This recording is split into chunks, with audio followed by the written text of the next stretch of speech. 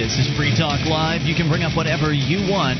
Just dial in toll-free, 800-259-9231. That's the SACL CAI toll-free line. And tonight it's Ian with you. And Mark. And you can join us online at freetalklive.com. We give you the features on the site for free, so enjoy those on us. Again, that's freetalklive.com. Phone lines are open. You can talk about anything, of course. And, Mark, last night you'd started an email that we never got a chance to finish because we took one call and that led to another and that led to another and that led to another discussion. It's the nature of Free Talk Live. Just the way things go.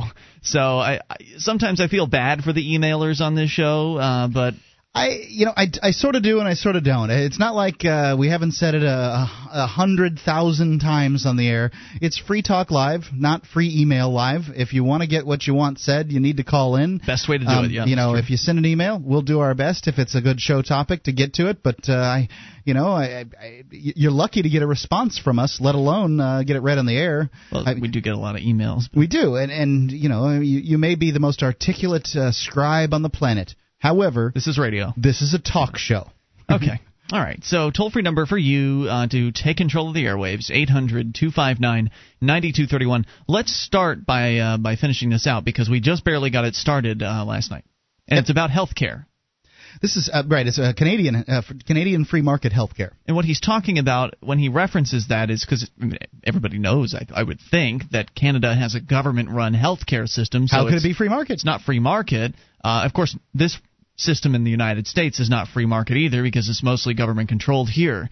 But what he's referencing is that there are certain sectors of healthcare in Canada that are still marketized, if you will. There are certain sectors such as he starts out the email by saying, I think, optometrists and dentists. And we presume veterinarians because that's how it is here in the United States. Sure, but it's difficult to go get an operation from a veterinarian if you're a human. So let's pick up there. Right. So he says, I currently have a family physician whom I have been seeing for the last 10 years or so, and has gotten to the point that I am no longer comfortable seeing him because I have known one of his sons since I was 4. I don't entirely understand why this is, but okay, let's assume the guy's a little odd when it comes to this area of being of his privacy. Okay. And as far as I'm concerned, somebody should be free to do that. Well, I should probably just get over it and keep in mind the whole patient confidentiality thing. It still feels pretty awkward. However, I have almost no chance to get a new family physician because waiting lists average anywhere from 1 to 3 years to get in to apply with a new physician, let alone being accepted. And that's if you already have a physician like I do, it can be even longer. Because imagine for a second, if it takes 1 to 3 years for your application to be reviewed to see a new physician, and when they do review this application, and I'm sure there's a little checkbox, do you currently have a physician? And since it's a government-run system, they likely check these things. When you check these boxes, then they have to pick somebody who either has a physician or not in order to, in this application process. Right. So if you don't, it's probably a decade before you get to see before you get a new physician. Wow. Because the government system is not about customer service. Why would it be? They have no incentives to satisfy you in any way, shape, or form. Hey, you're lucky, apparently, if you even have a physician in their system. He says, compare this with optometry in Canada. As this is a relatively free market system, I was able to shop around and find a good optometrist. I needed new glasses. I called around to various providers. One offered me a 10% discount on my purchase if I went to the optometrist who had his office next door to them. And so I decided to go with their recommendation. I was able to get an appointment 4 days later at 7 p.m., so I wouldn't even have to miss work. Not only was he... 7? Yes, 7 Imagine p.m. a government bureaucrat going home at 7 o'clock at night. No. Not only was he extremely professional and friendly, but he made use of the latest equipment to test my eyes. Then, when I was finished, his assistant had already filled out the forms I needed to submit to my private health insurance provider in order to be refunded for the cost of the exam. They filled out the forms. Right. Because you can't imagine a bureaucrat filling out the forms for you. Doesn't work that way with the state, huh? Never, ever.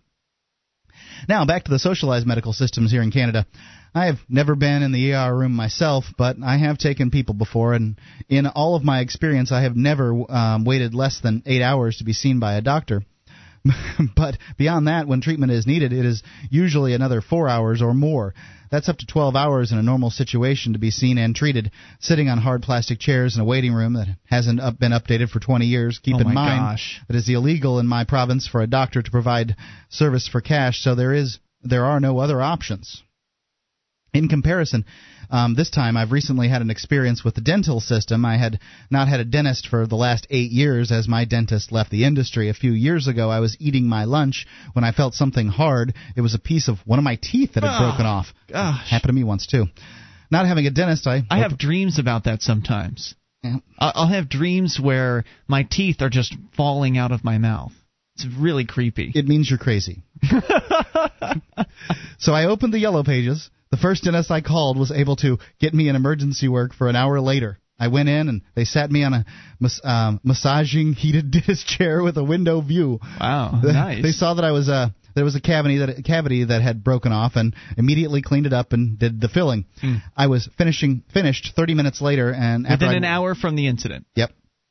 After leaving, his assistant offered to submit my claim to my private insurance electronically, leaving me with only needing to pay the 20% not covered by my insurance. She also offered to bring me in as a patient and scheduled me for a full exam and cleaning. My new dentist has been nothing but professional and takes time to make sure that I understand what is needed. I know that this is only the experience of one person, but I'm sure that I'm not alone. Within Canada, it is easy to see the difference between free market and socialized health care. Sounds like it. Yep. That's amazing. And this, at the same time, the charade goes on with the government healthcare promoters out there pimping their product as though it is just the greatest thing, as though that it's so wonderful. And all this week we've discussed this topic. Some people have experienced the socialized healthcare system. They enjoy it. They really like it. Mm-hmm. And to them, I've got to say, I feel your experience is valid. But when you're talking about something as important as your health, and it really should be one of the top 5 most important things in the world, what are you doing in America if you think the system's so bad? I mean, I'm not trying to be nasty or anything, but yes, it's true that most of the healthcare systems in the world are socialized. Why are you sticking around here? I mean, not to say that ours isn't socialized. I'm not trying to run anybody out, but I just wonder. These are my questions. Why? Yeah, it's convenient.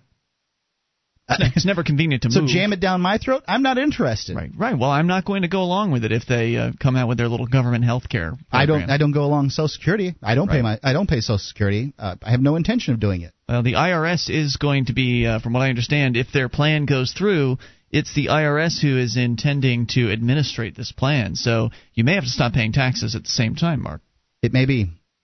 It's an interesting story. I don't know what I'm going to do. Interesting story nonetheless. Always intriguing to compare people's experiences. And what we could pull out here is that because he talked about the dentists there in Canada, and dental care here in the United States is also very competitive. Yes. There are fewer regulations, as I understand it, on the dental industry than there are in the healthcare industry in general. And comparing his experience with the dentist, where he was seen within an hour from having the problem, and then a half hour later having the problem solved, to what somebody in Great Britain would experience going to an NHS dentist. Because in Great Britain, where they're known for their bad dental hygiene and dental health, they have a government-run dental program. They also have a private one, but it's just difficult because it's so regulated. So it's always interesting to hear those stories. The last time I heard, I think it was a Great Britain story, people were pulling their teeth out with pliers rather than go down and deal with the government's bureaucrats. It's not that they didn't want to deal with them, it's just that they couldn't get an appointment. Well, there's that too. Yeah. And these are people that basically have been taught that all medical care is free, so why in the world would they pay for it? I don't know how easy or hard it is to get into one of these paid dentists in Great Britain, and I'll tell you what, I'd pay somebody to pull my teeth out with and give me some Novocaine before I pulled them out with pliers. But when you take somebody, you are, I guess that much is true. But when you take someone who's used to getting free medical care and then you suggest that they pay for it, it's as foreign to them as sending their kid to a private school. Why in the world would I send my kid to private school? They've got public school. I'd rather go berate the administration about how poorly they're educating my kid day after day, week after week, year after year, than actually pay for a good education for my kid. Right, because complaining doesn't actually do anything. Not when it comes to the government. The government's used to complaints. Right, you can complain all you want to the bureaucrats, and they'll just say, well, it's not my department. Not my responsibility. Oh, did you pay your taxes yet? 800-259-9231. That's the SACL CAI toll-free line. You can bring up what you want. Dial in toll-free. This is Free Talk Live. Hey, podcasters. FTL has a new advertiser with a somewhat unusual arrangement. They're paying us for people that fill out their online form for inspections for their basements. You won't believe how affordable a dry, usable basement can be, and FTL gets $50 for everyone that fills out the online form at basement.freetalklive.com. $500 off, a lifetime warranty, and a free water watch alarm. Just go to basement.freetalklive.com, click on Free Inspection and Estimate in the upper right-hand corner, fill out the online form, earn FTL $50. This is Free Talk Live. You can bring up whatever you want. Just dial in toll-free at 800-259-9231. That is the SACL CAI toll-free line, 1-800-259-9231 tonight. It's Ian with you. And Mark. And you can join us on our website, freetalklive.com. We've got a lot of features there, and they are free, including archives. If you've missed a moment of the show, click and download. They are yours on us, freetalklive.com. Join more than 500,000 people who've trusted LegalZoom.com for their common legal documents. You can incorporate a business, create a will or living trust, even register a trademark. Got LLCs over there, any common legal document that you need. They're empowering you and protecting you with common legal documents that people trust. It's LegalZoom.com. Use code FTL to save an additional $10 off this really already extraordinarily financially sound option to getting a lawyer. It's LegalZoom.com. All right, we're going to take your phone calls about whatever you want. We go to Seamus in Massachusetts. You're on Free Talk Live. Hello. Hi, Ian. Hi, Mark. Hey, what's on your mind tonight? Well, I'm fairly new to your boys' show, and, well, I like most of what you're saying, but there's one thing I have a problem with. And what's that? You're always promoting and telling people to buy gold and silver. I got to tell you, that's a horrible idea. Why? Why do you say that, Seamus? Do you know who that money goes to, who that money supports? Who the money that you're paying for the gold and silver with? Yes, who produces the gold and brings it here? Produces it? Most gold's been in existence for quite some time. I mean, it gets melted down. Somebody mined it at some point, right? At some point or another, but I mean, it could very well have been 3,000 years ago. That's a common misconception. The gold comes from the leprechauns of Ireland. I thought that was Scottish. Maybe I just don't know these things. And what are the leprechauns doing that's so bad, Seamus? These leprechauns aren't the happy little fellas you see on cereal boxes here in the States. No? They're evil little things. They cause lots of havoc. Really? I thought they were... don't leprechauns grant wishes? Or no, they don't do that, huh? Is that just... Yeah, how many people do you know actually have gotten to see a leprechaun and survive? It's a good point. And I don't know. How am I to know that they exist then? Well, there are horror movies about them. I've seen that. And in the horror movies, they're not very nice, are they? Not at all. They're evil little things, and I really got to say, you guys got to stop promoting people buy gold and silver. Well, what should we promote? I mean, it seems that gold and silver are a great way to hedge against inflation, to protect your value from the government continually printing out more money. What would you recommend instead? Trade the way people used to do it thousands and thousands of years ago. You have things of value and you trade it for things that you want with other people. But there's a reason why that... Isn't that what gold and silver is? Right. There's a reason why that trade kind of went out the window thousands of years ago, and that's because it makes more sense to have a common go-between between people. That, right. I've got chickens. And Ian's got coconuts, and but he doesn't want any chickens, and I don't want any coconuts. Yeah. Well, then I'm sorry, but you're SOL. You really got to find a better way. I mean, I know paper money isn't the best, but it's better than supporting the leprechauns. I tell you, these things are evil. Thank you for the call tonight. It was a great crank. I appreciate it. 800-259-9231. That's the SACL CAI toll-free line. And you can bring up anything much better than the awful soundboard calls we've been getting. So, toll-free, 800-259-9231. Hey, here's a story about this supposed trend that has been rumored will be starting on the Internet sometime soon. And maybe this is the very beginning end of it. And we'll see how far this spreads. I love this crap. It is hilarious. Because I think it's a terrible idea. It's so funny. Go ahead. Tell me. Newsday.com. And they are reporting on themselves in this particular article. So it's Newsday.com writing about Newsday.com. And, Mark, when I mentioned to you Newsday.com was going to be a subscriber website from now on, you said, what is Newsday.com?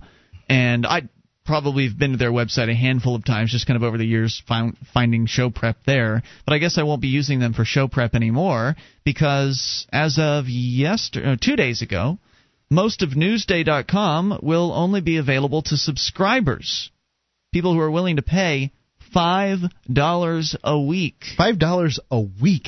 I mean, whatever newspaper they're selling, they have the I can't even imagine what they're trying to sell their daily newspaper for if they have such a thing.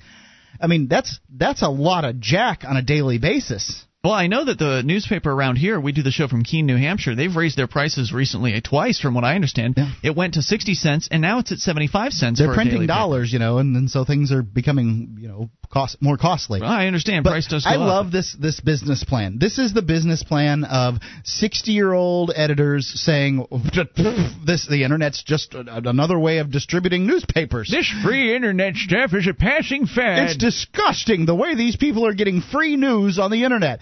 But our news is so great, we'll charge $5 a week. It may very well be, and gosh darn it, I hope it works for them. I really do. But it absolutely does. If you want my opinion, it is not going to work because there's just so much free news on the Internet that people aren't going to pay Newsday $5 a week. Are their reporters that good? They would have to be. Now, apparently you can get a free subscription if you're already a subscriber to their print version, I suppose. If you are a customer of their online, they've Optimum Online, whatever that is, or the newspaper itself, then I guess you'll be in for free. But non-paying customers will have access to some of Newsday's information, including their homepage, school closings, weather, obituaries, classified, and entertainment listings. Newsday described them. They described the move. Yeah, it doesn't sound like a local website, does it? They described the move as one that would create a pioneering web model, combining the newspapers. We will come along and kick each one of our subscribers right in the crotch. It's pioneering. I mean, they're not going to kick their subscribers in the crotch. They're going to kick all their free users. Well, no, it's but the subscribers have to pay. And wouldn't it be pioneering if you went around and kicked all your subscribers in the crotch? I suppose they'll be combining the newspaper's news gathering services with Cablevision's electronic distribution capabilities. They're owned by a company called Cablevision Systems. I think I've heard of Cablevision. About 75% of Long Island households are Newsday home delivery or Cablevision online customers, or both, according to Newsday. Optimum online customers total 2.5 million. We're excited about this model because in addition to a unique ability to immediately reach about 75% of the households, we believe the hyper-local approach is right for Long Island. The new strategy comes as newspapers have been scrambling to replace the advertising-based model after years of steep revenue decline. Charging viewers for online content has been debated in the newspaper industry for the past few years. According to an economic research firm, he says, in the long term, it's a zero-sum game. Basically, what you're doing is shutting off younger audiences from getting access and becoming fans of your content. So it strikes me as a pretty short-term protective measure that will be a great case study for the industry. However, another consulting firm said the current model of free online content is not a rational model. Despite the false premise that has been floating around for the last 19 years, that information on the Internet wants to be free, it is just not true.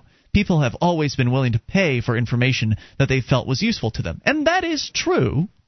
I think that's true. I think that if something is valuable, people will pay for it, and they'll understand that. But I also agree with the other consultant who said that you're going to shut off a fairly large potential audience chunk by blocking them out, by forcing them to become a subscriber if that's how they want to view your content. But if they've never viewed your content before, then how are you going to convince them to become a subscriber? Well, they say they're going to offer a little bit of content. I'm very skeptical of this working. We will find out, I suppose, over time. Maybe it'll be a big windfall for them, but I wouldn't pay $5 a week for a newspaper online subscription. Would you? 800-259-9231. I mean, here on Free Talk Live, we offer a voluntary contribution of $3 a month. Are you moving to New Hampshire for the Free State Project? Maybe you are already here and need to find a place to call your own. Mark Warden, the Porcupine Realtor, will help you find the perfect property. Do you want a home with 50 acres of land?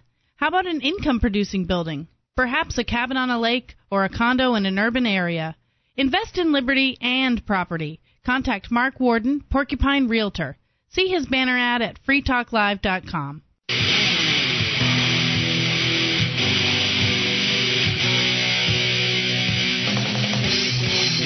Free Talk Live. You can bring up anything if you dial in toll-free, 800-259-9231. That's the SACL CAI toll-free line. Tonight it's Ian with you. And Mark. And you can join us online at freetalklive.com. We give you the features for free, so enjoy those on us. And if you enjoy this program, you can voluntarily support the show.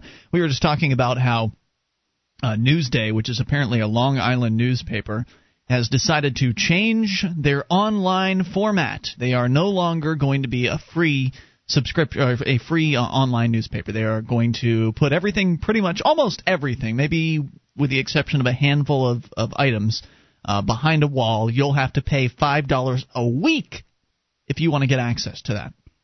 I mean, that's over $250 per year to access this newspaper's stories. Seems like a pretty hefty subscription, doesn't it?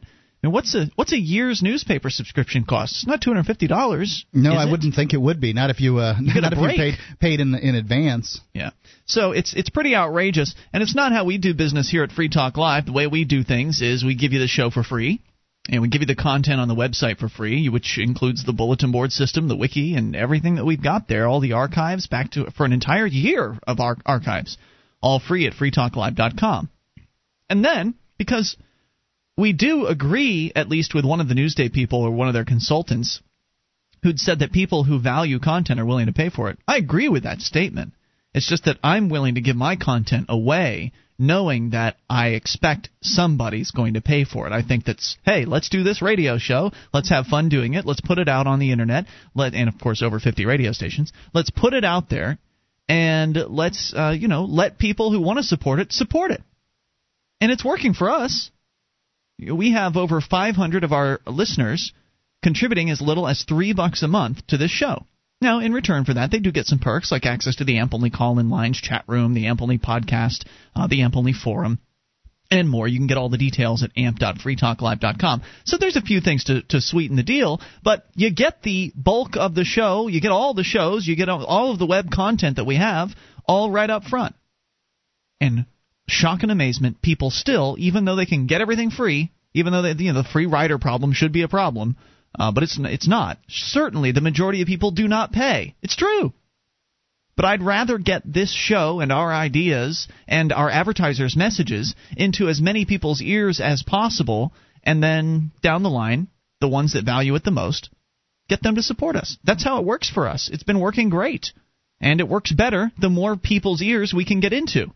But if we were to put Free Talk Live behind a big wall on the Internet and say, hey, we've got this great radio show, just pay us $3 a week to find out how great it is. I can only imagine how little we would have grown in the past when we started getting syndicated in 2004. Yeah, 5 years ago. Yeah, I just can't imagine how slowly we would have grown. So if you want to become a Free Talk Live amplifier, we would love to have you at amp.freetalklive.com. That's amp.freetalklive.com, and all we're asking for is $3 per month.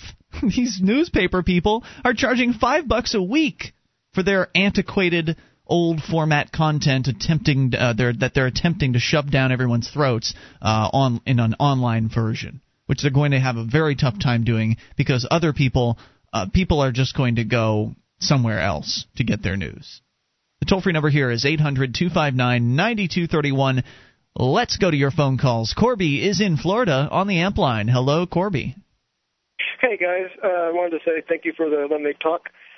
First thing is, I wonder how the advertisers of that newspaper are going to respond when they realize that their number of people viewing their online ads is going to be reduced, dramatically when it becomes a pay-per-view fee. When people don't have any other newspaper online to read. I mean, that's kind of amazing that they're going to try that. The ones that are free are just going to boom. But that ain't what I called. Sorry. Speaking of as the advertising professional here in the room, I can tell you that. Likely the people who are selling the ads are selling ads to people who want newspaper advertising, not people who want Internet advertising. So they're throwing it in, basically. Sort of local Internet advertising, that hasn't taken off terribly well in the world yet. There's certainly, national Internet advertising is big business, but local Internet advertising isn't that big a business. So the salespeople are selling to people who want to advertise in the newspaper and then giving them additionally online ads. So still, though, probably the won't value affect is their lowered business too much. But it the does. value is lowered. Does. Sure. Well, newspapers don't sell that many paper ads anymore. People read more online than they used to. So they anyway. do read more online, but don't think for a second that newspapers aren't still the powerhouse in the area of advertising. Right. Well, anyway, the reason why I called is they all covered that the Tennessee State Assembly recently sent a letter to all 49 other states urging them to limit the powers of the abuses of the federal government. If you Google, they can't push us around forever. Mm-hmm. You'll be taken to the letter. But basically, I'm trying to get a step in the right direction that at least, this may lead to another civil war, because, of course, Tennessee was probably one of the ones that told us they don't like to be told what to do. But basically, it's just nice to see the only people that can stand up with the government is the government. We don't have any ability to do so. So it's nice to see one state at least, try to stick up for our rights, not the rights of the... I've heard a lot of talk about that. Certainly, people have called in to tell us in gleeful terms how happy they are that their state government people are batting around the idea of nullification, or of basically just telling the federal government no on certain things, whether it's real ID or whatever mandates they're trying to shove down their throats. And I think that's good. I think that a lot of them are essentially toothless. A lot of these proposals that... There was one in here in New Hampshire that actually didn't even go through, but essentially it didn't. Some of these proposals didn't really have any real consequences to them. It was just more of a political posturing than anything else. Part of the problem is that they issue the currency in these states. If they don't say yes to certain things, they don't get grants and money for roads, and nobody wants a politician that doesn't get new schools built in their district because they didn't say, yes, government, you're great, so it's kind of hard for them to do too, rebelling when they're the ones that feed them. Kind of like me, I can't rebel at my employer because they feed me. You have to be kind of, you're tamed to the mouth that feeds you. So absolutely, and those government bureaucrats love that money, and they don't want to let that go. They've built programs surrounding those things. There are people that have jumped on board with those programs. I think it's of huge value when anyone talks about independence for a particular state, just simply because it brings the conversation around. People need to know that the 10th Amendment exists and that states are, in fact, sovereign from the federal government by their own documents. That I find that to be of huge value. Yes, there are some integral problems to it, but I don't think they're insurmountable. Yeah, and finally, I wanted to say that you can't really argue, well, nobody's ever seen a leprechaun and told about it. That's kind of a hard argument to argue with. There, kind of got you there. But also, you should learn to like coconuts and you should learn to like chickens. I mean, that's just, sorry, I think that was kind of hilarious. Oh, yeah, you're referring to the guy earlier, the crank caller, that was talking about how he didn't think gold and silver was a very good idea and that we should go back to the barter system. And there's a reason why mankind left the barter systems, because it's just not a very effective way to get things done. Right. Okay, well, thanks, Corby, for the call. I appreciate it. 800-259-9231. You are invited to bring up whatever you want. Medium of exchange. That's what money is. It's a medium of exchange, something that is hopefully valued by a significant portion of the population to where those individuals can do business between one another without having to worry about converting things and having some sort of product or service that is going to be universally desirable, because it's just not. Not everybody needs radio advertising. We'd like to believe that they do, but probably not everybody does need radio advertising, and there's not especially much else national radio advertising. I'd have one heck of a time trying to do barter in this town with just radio advertising to do business with, because, well, most of these people are do business in one geographic location, and so they don't need national advertising. They don't need to be advertising to the people in Yakima, Washington, when they're here in Keene, New Hampshire. It doesn't make any sense. The toll-free number is 800-259-9231, and maybe the marketplace would decide that gold and silver are antiquated. Maybe something new would come out that would be better, more effective than gold and silver. But for right now, gold and silver would be a huge step up. Everybody needs Lucky Charms. From the awful Federal Reserve notes, which are a fiat currency, and that means they can just print out as much as they want, and that means they are stealing value from the ones that you do have. More coming up. This Your Family Today tip is brought to you by NestleFamily.com, where nourishing healthy, happy families is filled with fun. Avoid worrying your child about foods she should and shouldn't eat when she visits friends by providing her with a healthy snack as a gift to the host. That way, she can decide to eat what you've sent without feeling isolated from the other kids. And if she decides not to eat it, that's okay too. For more tips like these, visit us at parenthood.com/yourfamilytoday. This is Free Talk Live. You can bring up whatever you want by dialing toll-free at 800-259-9231. That is the SACL CAI toll-free line. Coming up tonight, 20 ways to waste your money. 800-259-9231. Also want to tell you about the Free State Project. It is your best chance at achieving liberty in your lifetime. And if I didn't believe that, I would have joined and moved to New Hampshire. So I guess that's quite an endorsement because, Mark, you and I, we picked up our lives. We moved from our home state of Florida. Yep. Sold houses, sold cars, packed up everything in a big giant Ryder truck thing and drove up here. That's right, and that was 3 years ago, and it's been a great experience so far, and hundreds of liberty-oriented people have already made the move here to New Hampshire. They are getting active. There are all kinds of political efforts going on that are having various levels of success. Some people have gotten elected to the state house. There's the New Hampshire Liberty Alliance that is reviewing, I think it's almost every single bill that is in front of the state legislature. Every single bill, yes. They grade the bills on how liberty-oriented they are. They rate them. They give suggestions to the legislators. The legislators are, they're essentially bombarded with liberty-oriented thinking these days here in New Hampshire, more so than ever in the past, thanks to the folks that have come here. But there's more than that going on. There's there's civil disobedience happening. There's non-cooperation going on, which the liberty movement has never really experienced before. And when I say the liberty movement, I mean the kind of the large, big tent of the libertarian movement in general. And everybody's here, from people that are very, very small government folks to people like me that are no violent monopoly government folks. I'm not interested in having any monopoly on violence.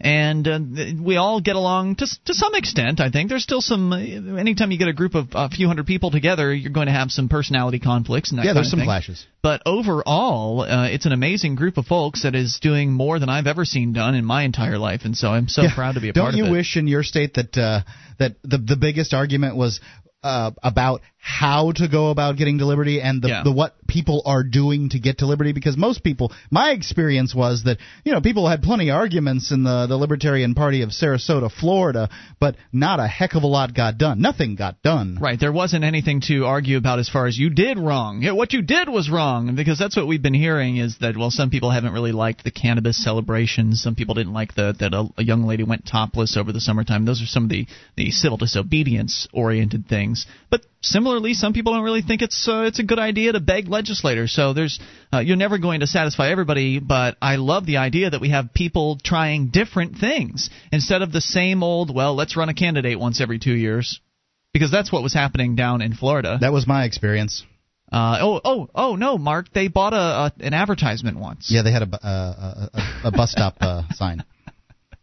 Well, they were trying. Yeah, 800-259-9231 is our number. So go to the Free State Project's website. Check this out. There are almost 10,000 members so far. 10,000 people have pledged to move their lives to New Hampshire and get active for freedom. We want you to join them. We want you to bring that number up to 20,000. Bring your friends, bring your family members, and let's get liberty in our lifetime. It is possible, but it's going to be more possible sooner rather than later with your help. FreeStateProject.org. Speaking of Florida, that's where Greg is. Greg, you're on Free Talk Live with Ian and Mark. Hello there. How you guys doing? Hey, what's on your mind tonight? Well, I'm just I'm with RescueMyKids.com. 4 years ago, my daughter was accidentally bit, and the Department of Children and Family came out and took all our kids, and we can't get our kids back. Bit by what? I'm sorry? Your daughter was accidentally bit? Yeah, by a dog. Okay. And so what happened is my wife called 911. I wasn't home, and my other 3 children weren't here. But they came out and took our kids, and the case manager she did this in 96 other families. She was falsifying reports, and she was charged with 26 cases of filing false reports and then 70 counts of grand theft. But nothing ever happened to her. And wow. Those were all third-degree felonies. What, did they drop the charges? No. So they didn't do that because they're getting federal grant money for every family they bring into the states. I mean, wait. You said the caseworker was charged with several counts of something, right? Yeah. And you said 96. nothing happened to her. Nothing happened to her. So meaning they dropped the charges, or what? Well, no, she pled guilty to all the charges. Oh, she did. I mean, but the problem is, I mean, if you're working for an organization that's committing fraud and racketeering, and if they prosecute you, all you got to do is open your mouth and tell all the other stuff that's going on in the system. I mean, there's no way they're going to cut her throat because she works with them. So what did they do, slap her on the hand? Yeah, and then she got out of the county. Is she still working for the state elsewhere? Do you know? Not that I know about. I don't know what happened to her. I'm Interesting. It took me a year to get her in court after that, and but still at the same time we haven't got our children back, and I don't believe any of the other families have either. That's crazy. When did this happen? This was in 2004. Oh my gosh! So your kids are now 5 years older than they once were. Yeah. That's a long time when you were a kid. Yeah. So where are they with Fox? Do you know where they are even, or are you completely in the dark? Well, they try to keep them in the dark, but what it is they actually terminated my rights a year ago, and so I found out where they were going to school, and I would stand on the corner where the school bus would go by, and with my sign RescueMyKids.com, but they put me in jail for that. Oh my gosh! And I was in jail for 36 days in solitary confinement without any bond. Like I committed first-degree murder. I mean, you have to commit a capital offense not to be put in not to receive a bond, and they're trying to use that now to put me in jail for a year. Wow. Whose dog was it, just out of curiosity? It was actually a family member's dog that came down from Michigan, and wasn't around the kids before, and what happened is my mother's 87 years old, and we just couldn't take care of her anymore, so another family member was coming down, and they moved down, and they brought their dog. But it was an accident. Sure. And so what happened, and it happens, number one accidents among children are with dog bites, believe it or not. I didn't know that. I mean, because they go up and pull on their ears and pull their tails and stuff like that. Yeah. But either way, the whole situation, I mean, it's turned out to be an unbelievable situation because what I found out through this whole situation, the spokesman for the whole state of Florida Department of Children and Family was Al Zimmerman, and he was molesting children for in the Department of Children and Family. I remember that story. Yeah. And in our county where Terry Schiavo, this is the same county where Terry Schiavo was starved to death that made that national news. You're in Pinellas? They took this woman and they would water the plants around her bed from all the people that sent her plants and flowers, but they wouldn't give her a drink of water. There are so many stories about this Department of Children and Families. Now, I'm curious. You'd mentioned that after the dog had bit the kids, I guess it was one kid that got bit, or right, just one. Okay, all right. So the dog bit the kid. You called 911. What do you think would have happened had you not called 911? Well, then it would have gave them probable cause to say we abused, abandoned, and neglected our children. But I mean, how would they have known about the dog bite? Well, we just didn't think like that. We're just the kind of people that when something goes wrong, you call 911. Sure. We didn't know any different. That's what people are taught. You call 911 when there's a problem, and this is what people are getting when they call 911. They're getting put in handcuffs. They're getting their children taken away from them, and I don't see any real reason to call 911 unless you can avoid it. You should not call. If you can't, I don't know what I'm saying. I mean, that's after the facts. That's like hindsight, and there's nothing I can do about it now. No, you're right. There is nothing you can do about it. But other people that are listening to this can take this as an example. They can hopefully learn from your story that these people are not there to help you in many cases. They're there to put a warm body in a cold jail cell or steal some children. It's sick. Before we go, blaming 911 for this one, I've just got a question here. Now, did they let this woman from HRS? Did you let her in the house? I mean, how did that all go down? Good question. Well, we had nothing to hide. I mean, we live in a 4-bedroom, 2-bath home. Apparently, you did. We let them in the house because it was an accident. Right. But we didn't realize what their mindset was behind the situation because. Number one, there's sometimes a conflict. Like my wife, she wears long dresses, she has long hair. We homeschool our kids. We didn't do the immunization. We got religious exemptions from the state, and all these things became red flags to them. And so what happens is, she didn't even use that. I mean, it's just like, for instance, she wrote in the police report or in her paperwork that we were anti-government, we were against the medical establishment. And when we finally got her in court, after a year of trying to get her into court and the state trying to keep her out, I asked her personally, because I asked her when I had her understand, I said, where did you get this information that I was against the government? She said, well, when you didn't want your kids immunized, she said, she thought that I was anti-government because I didn't want my children immunized. I said, and against the medical establishment. So I said, you mean you came to the conclusion because we had religious exemptions and our kids were being homeschooled that we were anti-government? Yeah, apparently if you don't do everything, right? Apparently if you don't do everything the government demands, you must be anti-government. And I have to say, I am absolutely anti-government. That's not a demand, though. I mean, there are exemptions. Apparently, it's just this woman's attitude. What's your website again, Greg? It's rescuemykid.com. Good luck. Thank you for the call tonight. Appreciate hearing from you, and sorry to hear your story. It's not uncommon. 800-259-9231. These people make it their business to steal children from families. All in the name of protecting them? Sick. Hour 2's coming up. Free Talk Live. How long can you hold your breath? Not long. After air, water is the most critical factor for life. There are dozens of toxic substances in tap water, even pharmaceutical drugs that city processing can't remove.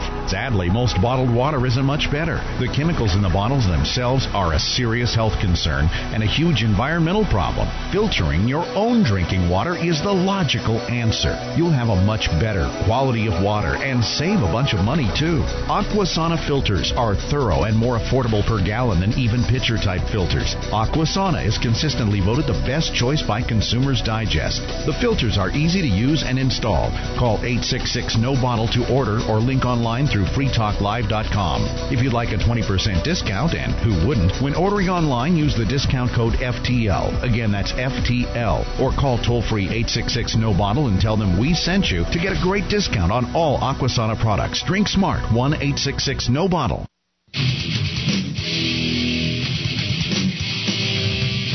This is Free Talk Live. We are launching into the second hour of the program. You are invited to take control of the airwaves and bring up whatever you want. Toll-free number is 800-259-9231. That's the SACL CAI toll-free line. Tonight, it's Ian with you. And Mark. And you can join us online at freetalklive.com. We give you the features for free, so enjoy those on us. Again, that's freetalklive.com. Right into your phone calls we go. Coming up still, 20 ways to waste your money. We'll talk to James in Missouri first. James, you're on Free Talk Live with Ian and Mark. Hello. James, what's on your mind tonight? Well, I believe that most people in America nowadays do not understand what freedom is. True statement. I concur. How would they possibly know what freedom is? They're been corrupted. Right. I mean, most people in America went to the government indoctrination camps, so of course they don't know, right? Yeah. Well, biggest part of Americans, I doubt if has even looked at the Constitution since they got out of high school. And when I went through high school, it's not like we read the thing, point by point. No. We were taught that, the legislator is bicameral, has two houses, and we've got the presidency. There's a veto, there's a pocket veto, and we talked about all that stuff. We were told that we touched on the Bill of Rights. The judicial system and the Supreme Court.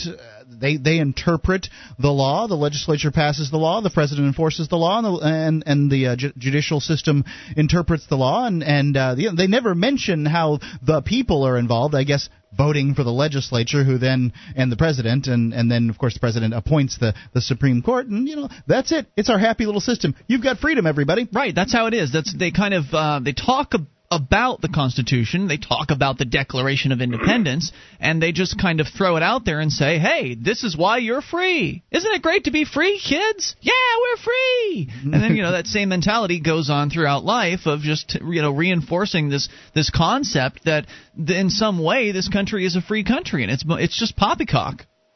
You're right there. Just like the Fourth Amendment. In order to have a good paying job, you got to go pee in a bottle. Well, that's search without probable cause. I don't know if all jobs are that way, but certainly there are some. Big part of them are. Yeah, there are some, and I agree with you that's very invasive and unnecessary. What other thoughts did you have for us tonight? It just I just recently found your show on iTunes, and I love it. I've been listening to it. I'm unfortunately work the evening shift, so I can't call very often. But, well, here you are. Hey, once is good, and we appreciate hearing from you. And James, glad you found the show. Thank you. Welcome to Callback. Yep, 800-259-9231. That's the SACL CAI toll-free line. It's nice to hear from people that agree with you, but I loved last night's call where we had the gentleman call in from Delaware and spent, a good half an hour with him on the phones talking about the issue of war and talking to somebody who disagrees. And so, if you hear this show and you're not liking what we're saying, call in and tell us about it. What are we wrong about? What is wrong with the idea of allowing people to be free?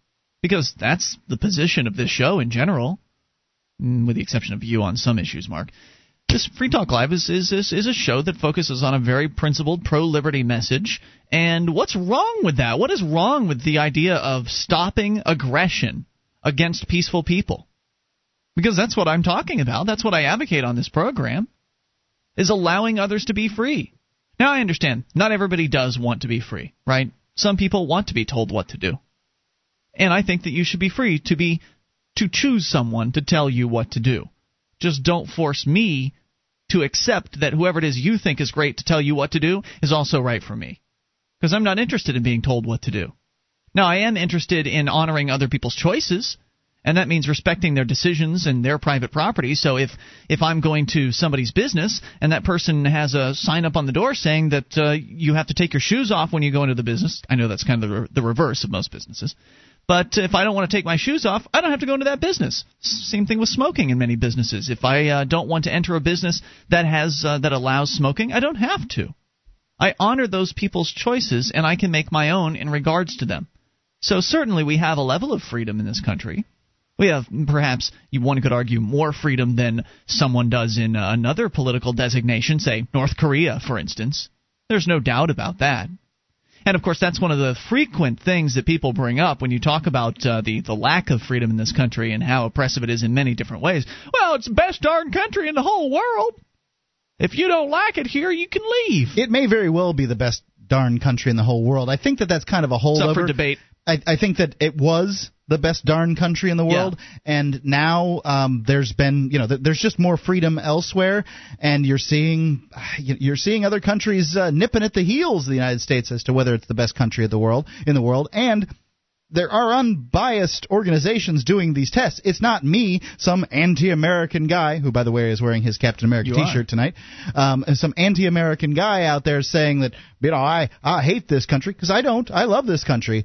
It's just, I think that I think the lobbyists have ruined it. That's what I think. I love America and the concepts of freedom, but I don't love the government and the tyranny that it imposes on people and the violence that it threatens people with. I don't love that we just heard a story at the end of the last hour, for those of you just tuning in, about a man who had his children taken from him after one of them was nipped by a family member's dog. Bitten by a dog, yeah. I mean, is that a reason to take someone's kids away? Apparently it is. There's just a story that just came out yesterday where some woman's kid was taken because she was fat. Let's go to Mike in Connecticut. You're on Free Talk Live with Ian and Mark. Hello, Mike. Hi, guys. What's on your mind today? Got another great DCF story for you. Great as in sickening? On June 28th of this year was the happiest day of my life. My wife had a baby girl. Congratulations. 3 days later, the most miserable day of my life, upon being discharged from the hospital, I left to get a car seat, and I was denied access back into the hospital. And a bureaucrat from the DCF has decided to steal my child away from me and kicked my wife out of the hospital and took my child. On what grounds? Well, it's called the doctrine of predictive neglect. Now, this means that no actual abuse has actually happened, but some bureaucrat has figured out that in the future it might happen. Based on what? Well, the basis they're using was a couple different reasons, but one of them was that my wife was in a mental hospital 15 years ago. Are you kidding? That is... What are the other reasons? Let's see. If you remember, I called you a little while ago about my girlfriend had criminal charges against her at the time. Now we're married, and she decided to go to trial, and they decided that she was incompetent because she wanted to go to trial. Yeah, I remember this story. And that's why she was in a mental hospital, because the state psychologist decided that she was incompetent? Not only that, the state psychologist said that she's delusional because she thinks the court system is corrupt. Wow. Okay, so there's compounding things. So. Right. So here we are again with this. The last guy that called in from Florida was telling us this awful story about his kids being taken. Referenced that they had made the determination that he's anti-government, and so therefore that justifies stealing children. And that's what you're saying here. That because she didn't believe that the court system was legitimate, that it was corrupted, and I think she's absolutely right about that. And there's plenty of evidence to back up what she's saying. That because you don't go along with their little system, that you don't agree with what they're doing, that therefore they should steal your children from you. Well, one social worker decided that the child was in imminent danger and needed to be removed immediately, and no warrant or anything from a judge. She just basically just stole the child. Just walks in, flashes her badge from the DCF, and then the hospital people will just allow her to steal children. Yep, locked me out of the hospital. Luckily, the next day, a judge ordered the child back in our custody. Wow, that is lucky. Yeah. You're really, really, really, really, really lucky. You didn't have to hire a lawyer, too. Case going on where they're charging us with neglect based on something that didn't happen yet but will in the future. So how can they charge you with neglect when you haven't neglected? It's called predictive neglect. But what is that? It's a thought crime, Mark. It's not even a thought crime. He hasn't thought about neglecting his child? It's based on a court ruling. It's based on, some bureaucrat in a robe decided that the state can intervene before something happens. It's crazy. It's just madness, and it really just shows the direction this country is going in, and I'm sorry to hear about that, and I wish you the good luck. Let us know what happens in the long run, and thank you for the call tonight at 800. That's crazy. Yeah, 800-259-9231. Mark, you're lucky they haven't taken Jack yet. I mean, you're on the air every night talking about, anti-government or pro-freedom things. I prefer the term pro-freedom. 800-259-9231. That's the SACL CAI toll-free line. Maybe the bureaucrats in New Hampshire are a little bit nicer. I'm not opening any doors. Yeah, right. Please don't answer the doors for these bureaucrats. It just gives them the opportunity to steal what you love. If you're paying more than $14.95 per month for DSL, you are paying way too much. It's time to make the switch to DSL Extreme, the nation's #1 internet service provider. DSL Extreme is fast, and at $14.95 per month, it's cheaper than dial-up. Plus, you get free spam protection, a free modem, and 24-hour-a-day free local tech support with no setup fees. Some restrictions apply. Call 1-866-2-GET-NET. That's 1-866-2-GET-NET. Or go to DSLExtreme.com. This is Free Talk Live. You are invited to bring up anything. Just take control of the airwaves via the toll-free number brought to you by SACL CAI, 800-259-9231. That, again, 800-259-9231. Whether you want to share some awful story of DCF, Department of Children and Families abuse, which seems to be all they do. Maybe they do something good from time to time, but you certainly never hear about that. You want to share that or bring up anything, you're welcome to. 800-259-9231. Free Talk Live has teamed up with M&S Press to offer you the only complete writings of Lysander Spooner. If you're interested in buying this very rare set, you already know who Lysander Spooner is and how influential he was for the liberty movement. He was an anarchist, a philosopher, an abolitionist, an entrepreneur, and a mailman. You can purchase this 2,800-page, 6-volume set bound with it's got all 34 works in 6 volumes. It's bound in library-quality cloth, and you can get it for $335. And once these are gone, they are truly and totally gone. They were printed in 1971. They've been sitting around basically for libraries to purchase, and they're being offered to our listeners for this reduced rate for $335 delivered to your door. There's no shipping on that. $335. All you have to do is go to spooner.freetalklive.com. That's spooner.freetalklive.com. If you're thinking about waiting on it, I don't know how long they're going to last, and I would also recommend that if you know somebody who might be very interested in these sets, Christmas is coming up. Spooner.freetalklive.com. So we've been talking to a couple of people because normally when one call comes in on this DCF situation, it always leads to another one. There's so many stories. Always a bunch of them. So many stories of people who've had their children stolen from them in this so-called land of the free. Weren't we just talking about some of the ways in which this country is not free? Here's a great one. Bureaucrats who you do not know, strangers, come to your home. Right, who don't like your religion or don't like your political beliefs or don't like how you live in some way, shape, or form. There's guns in this house or whatever it is. They come to your home and they knock on your door, and most people, because, well, they're friendly, will open their door they'll then set. In many cases, they'll come with a sheriff or they'll come with a state trooper or something like that, and they'll steal your children from you. And in the case of the last guy we were talking to, he said that he was charged with predictive neglect. But that's the reason why that his kid was, or his young person was taken from him. And I looked it up over on startpage.com, and sure enough, there is predictive neglect. And indeed, he's not making it up. Right. It describes injurious conditions to which a child is exposed and can be used in those situations in which the conditions may cause the child harm at a future date. For example, it could include homes in which the child has witnessed repeated episodes of domestic violence.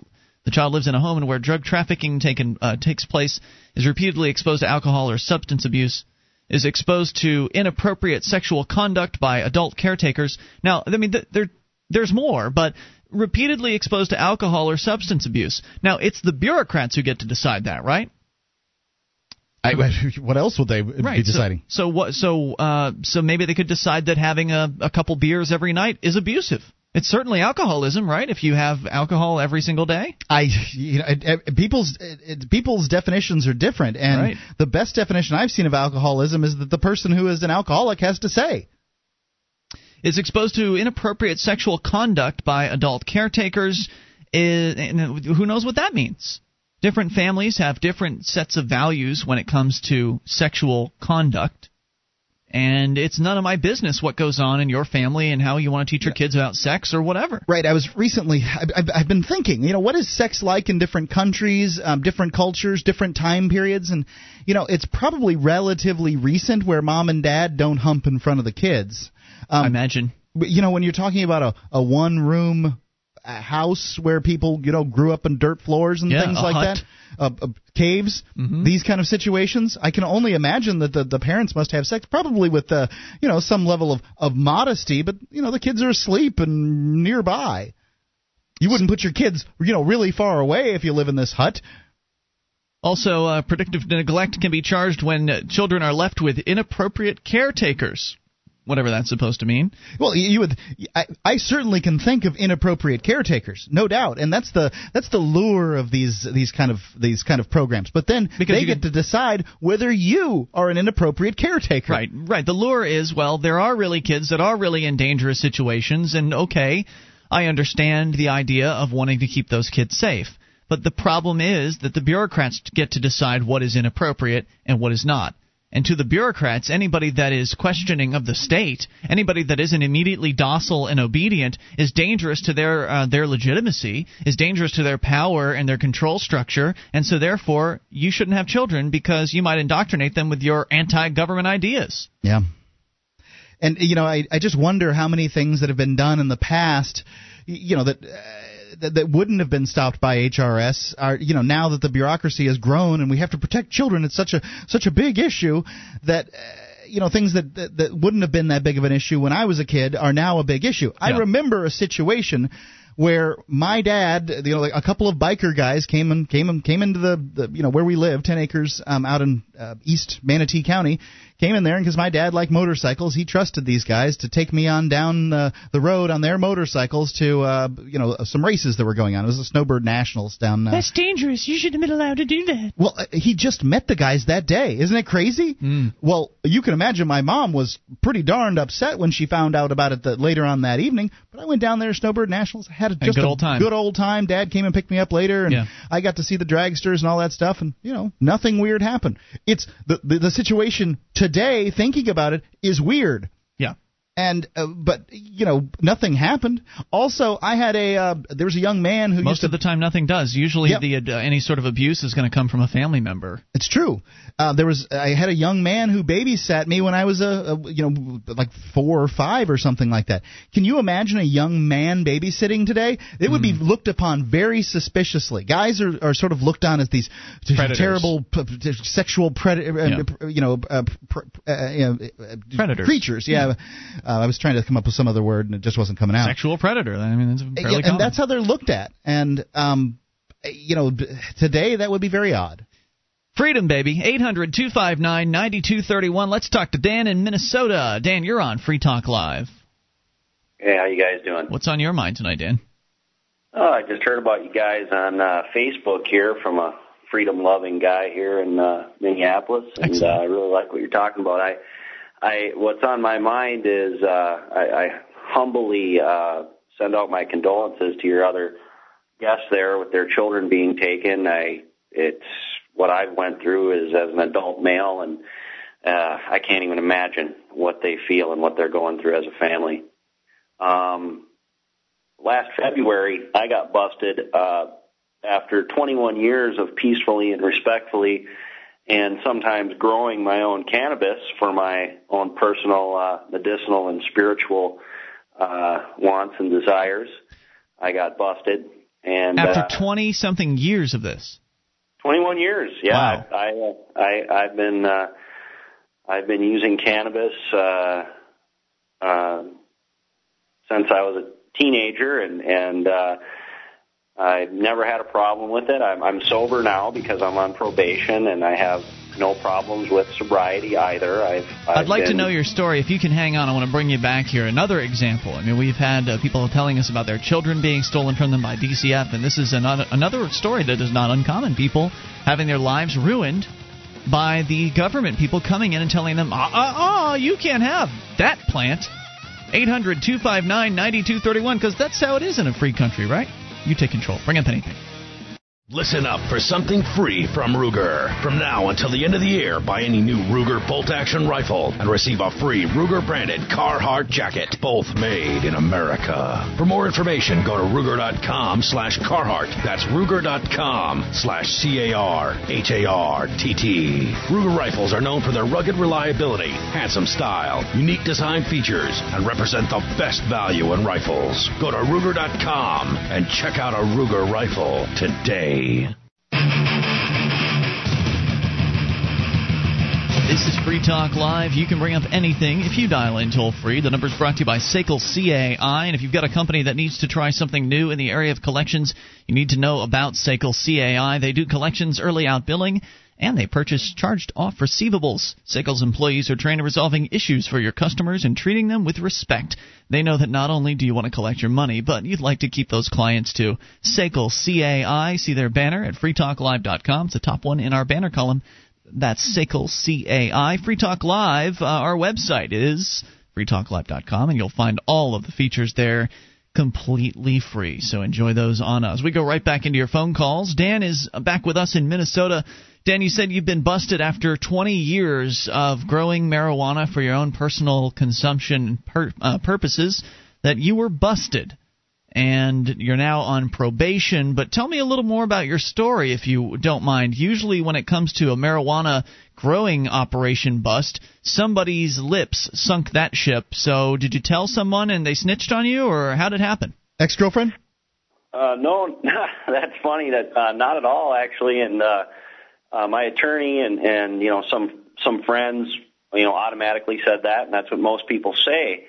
But here in the Midwest, apparently the DEA was doing a push on the grow stores, and I actually used to work at this particular home brew and hydroponic gardening equipment store. I actually speak a little Portuguese. I was working there before I had intended to move to Brazil with an ex-wife, and that's a long story. Anyway, they were surveilling this grow store, and honestly, I got sloppy. It's well known in the growing community, if you're in a state that it's illegal, that you should have somebody else buy your equipment for you and things like that. Yeah. So I admit to being sloppy, but I knew the owner of the store and I used to work there, so I just kind of got comfortable.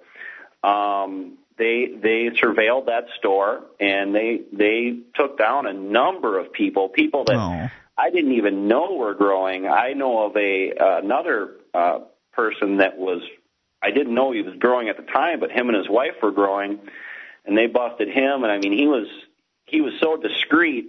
You would have never expected him to be growing cannabis. He was actually providing his wife's grandma of 83 years of age with cannabis. He's a dangerous criminal. He sounds like a violent Oh, wait, no, he's helping old people feel better. Yeah. Okay. Yeah, there's people. Yeah, there's it's just disgusting. And they broke into my house. I was a homeowner of a devalued by design property here in Minneapolis, but I was scraping by. I got a humble job here. I work full time, and I was getting by and paying my bills, but just barely.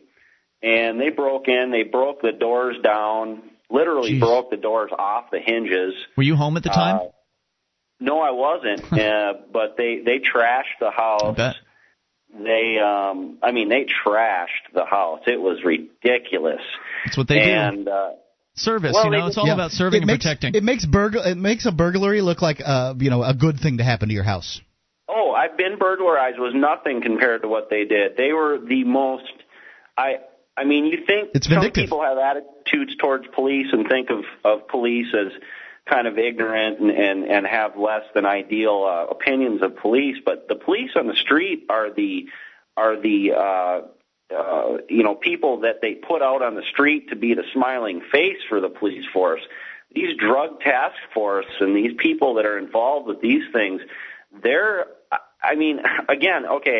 21 years of growing up in North Minneapolis and being around, people that are supposedly, gangsters and things like this. I never seen one violent act connected with anything to do with cannabis on any level until the police broke into my house, trashed my house. And you're right. It's an interesting point that you make that the people on the drug task forces are usually able to wear black-clad uniforms to where they can cover up their face and things like that, and so they're certainly not. They look remarkably like criminals, criminal gang, or right, or the Gestapo, one of the two. Yeah, they were scary, scary people. I was very frightened, and going to jail for a night. And admittedly, I was treated. There's hundreds of thousands of people, peaceful ganja users, that are in prison all over this country right now. Yeah, there are. So I got a slap on the hand, and you did. I do admit that 18 days of house arrest and being on probation is a very lenient sentence in light of all the poor, Why do you think you got that lenient sentence? I didn't have any money. I had $50 in my pocket. I had literally $3 in my checking account. So you didn't look like a dealer? I don't look like a dealer. I had no guns in my house. How many plants did they pop you with? I had 41. Wow. That's a felony in many places for each plant. I can't believe that you got away with so little. I mean, it was it was clearly a personal operation, and I think that they see that. 41 plants? And 41 is a lot, dude. You're smoking a lot of weed with 41 plants, man. Well, when you're involved I'm into the Zoroastrian faith. To make a holy the holy anointing oil in the Bible requires 6 pounds of cannabis to make holy anointing oil, and I was just I don't care if you're selling it out to people. It doesn't matter to me. Right, I think that if a man grows something, you should be able to sell it. Yeah, it really wouldn't matter to me. But when did they pop you? I mean, they went and they busted your house. When did they pick you up? Oh, I pulled up when it was happening, and I didn't even. I thought I was getting broken into. Oh my gosh! There weren't any vehicles that said police. There was no squad cars. There was nobody who was marked. There was no marked cars. And so I went to call my lawyer because I thought I was getting broken into, and it was the police. And of course, that crossed my mind, but they really didn't look like police. That is so scary to have a bunch of strange men rummaging around through your house, through all your personal belongings, and then it's just so sad. And as you said, hundreds of thousands of people are in jail and are arrested on a regular basis for this. Over 800,000 people were arrested, I think it was last year alone, just for cannabis-related crimes, which most of them, I think 80+% of those arrests are for possession only, not for growing, not for dealing or anything like that, just for possession. It's just so tragic, and you are very fortunate that I guess as little damage was done as was done, because many other people have been given mandatory minimum sentences. Perhaps there's been some level of decriminalization there in Minnesota, because in a lot of places, growing marijuana is a more serious crime than selling the marijuana. I mean, there are mandatory minimums of 5-10 years for that kind of thing. Oh, it's disgusting. And if we didn't have that disgusting person, Paul Enty, as our governor, we'd be a lot closer to having medical marijuana, even though the bill that was voted through the House last year in Minnesota was a really crappy bill. At least it would be a step closer. I wanted to say something about Obama's recent move to tell the prosecuting attorneys to lay off of medical marijuana dispensaries in states that it is legal. Yes, sir. Go ahead. I knew that was a small step, but for my friends and people that support Obama, I came out and I said, "Hey, this is great." You know, I tried to be supportive and say, "Oh, this is really great," but I knew that it was a small step. And on the United Cannabis Ministries email thread that I'm a part of, if you may or may not know that cannabis has been a part of major religions for the last 5,000 years. Sure. Major religions. They said that yesterday there was a church in Los Angeles that was raided. Now, of course, I'm sure that the feds or the state authorities or whoever would say that this guy broke some state law or something. Well, wait a minute. Mark, didn't you have a story a few days ago we never got to about how the L.A. district attorney is really looking to crack down on the medical marijuana facilities out there? Correct. So this may be part of what is essentially a crackdown from the L.A. county government people against the medical marijuana folks out there. I thank you for the call and the story tonight. And it's never a story that I enjoy hearing because he wasn't harming anybody. He had some plants. He was growing plants. And they're treating him as though he's a criminal.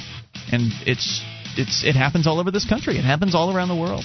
800-259-9231. The idea that a plant can be against the law, that a plant is a crime. It's absurd right on its face. Free Talk Live. Bring up anything. On Free Talk Live, we talk about investing in gold and silver as a hedge against inflation. Well, now we've teamed up with Midas Resources to offer you some very special rates on some of my favorite gold and silver pieces. The Walking Liberty Half is a fantastic coin for the beginner investor and those who want usable silver should a monetary collapse occur. This coin is widely accepted as one of the most beautiful ever made. It served our grandparents for more than 40 years, and you can get them for $8.69. Call 877-857-9938 or go to silver.freetalklive.com. The shipping is the same for 1 as it is for 20, so try to get as many as you can at once. It's 877-857-9938, silver.freetalklive.com. This is Free Talk Live. You can bring up anything if you dial in toll-free, 800-259-9231. That's the SACL CAI toll-free line, 1-800-259-9231. Joining you tonight, it's Ian with you. And Julia. And Mark. Julia sitting in for the remainder of the program, and we'll take your calls as always about whatever's on your mind. Coming up, Mark, you're going to share with us 20 ways to waste your money. We'll get to that, but first, been a little while since we've shared something from Citizen X. But he's got one that I think is definitely worthy of putting on the air here. It's Citizen X. I guess we can say who he is, right? Because I think it's kind of well known at this point, or at least I don't know. I'm not. You can't say who it is. Okay, I guess we won't say who it is. Citizen X over at adventuresofcitizenx.com is commenting on this net neutrality thing that the FCC is moving forward with. The FCC, I think it was just this week, voted in favor of crafting some rules for what they call net neutrality. And Citizen X explains, he says the FCC is poised to start pushing net neutrality regulations. While this may come as welcome news to some in the liberty movement, net neutrality sets a dangerous precedent, allowing the government camel to get its nose under the Internet tent. Net neutrality would mandate that telecommunication and broadband companies treat all Internet traffic as equal, no matter the content, site, or platform, and would prohibit the creation of tiered service models. Net neutrality proponents fear that telecom companies could use their infrastructure to block the competition and cause artificial scarcity, as well as give preferred treatment and pricing to larger consumers such as big corporations. Proponents believe that left unregulated, the Internet will split virtually in two, with the wealthy enjoying first-class service and everyone else limited to a slower network with inferior content. You know, and you would think that net neutrality has been floated around for years now. We've been talking about it on the air here since 2003, 2004, 2005, somewhere in there. It's been a few years, yeah.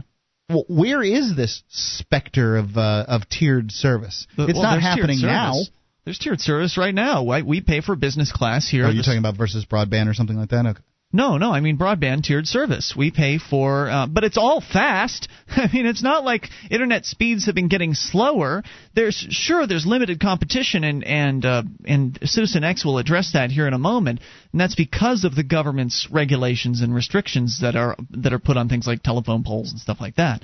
But essentially, there are tiered services today. When you go to when you get a DSL account, you can sign up for the cheap DSL account at $20 a month, where you only get maybe 512 kilobits per second downstream and 128 kilobits upstream, or you can pay $29.99 and you can get 1.5 megabits down and 512 kilobits up. So you can get more bandwidth because you're paying more. Now, that's not necessarily what they're talking about when it comes to net neutrality, though it could be. It could very well be. Here at this studio, we pay for 2 internet connections. That way, in case one of them goes down, we always have a way to stream out and that sort of thing.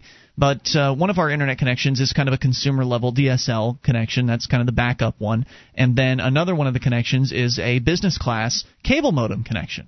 And with business class, we get a bigger downstream pipe than the average user does. We get a larger upstream pipe than the average cable user. And we also pay more than twice as much for it. So, we're paying for that extra service. But in net neutrality's case, what it also applies to is services and how fast those can be throttled. So, for instance, if the web provider, the internet service provider, says that, well, we think that delivering web traffic is more important than delivering torrent traffic because there are different types of internet traffic that you can send out over your internet connection. I mean, right now, Mark, you might be surfing on the web. Somebody else might be, during one of the breaks, you might be chatting in the Free Talk Live chat room at chat.freetalklive.com. At the same time, we've got our webcam, which is streaming out at, over 500 kilobits per second constantly. We've got at least 4 different streams that are emanating from here that are going out. So there are all these different service types, right? It's not just all the web. The web is just the web, and then there are all these other things that you can be doing on the internet. There's tubes. Right. So the internet service provider could essentially decide that delivering web traffic is their priority. Because if you think about it, the average internet user isn't doing things like streaming their own radio station, or they're not hosting torrents, or they're not running a video game server or something like that. One of these other things that can be done. Your average person is sending emails and visiting websites. I mean, do you feel like that's a true statement? Yeah, yes. Sure. So the web company could basically say, well, we're going to allocate most of our resources to providing quick web traffic for people, while we're not going to be so concerned about the torrent traffic or the other traffic over there. And essentially what the net neutrality restrictions are saying is you can't do that, companies. That you just have to treat it all equally, whatever the packets are, because that's what it is. Each one, whenever you send a request for a web page, it's your computer sending packets over the internet saying, "Hey, I want this web page," and then the server that you're talking to says back, "Okay, here it is."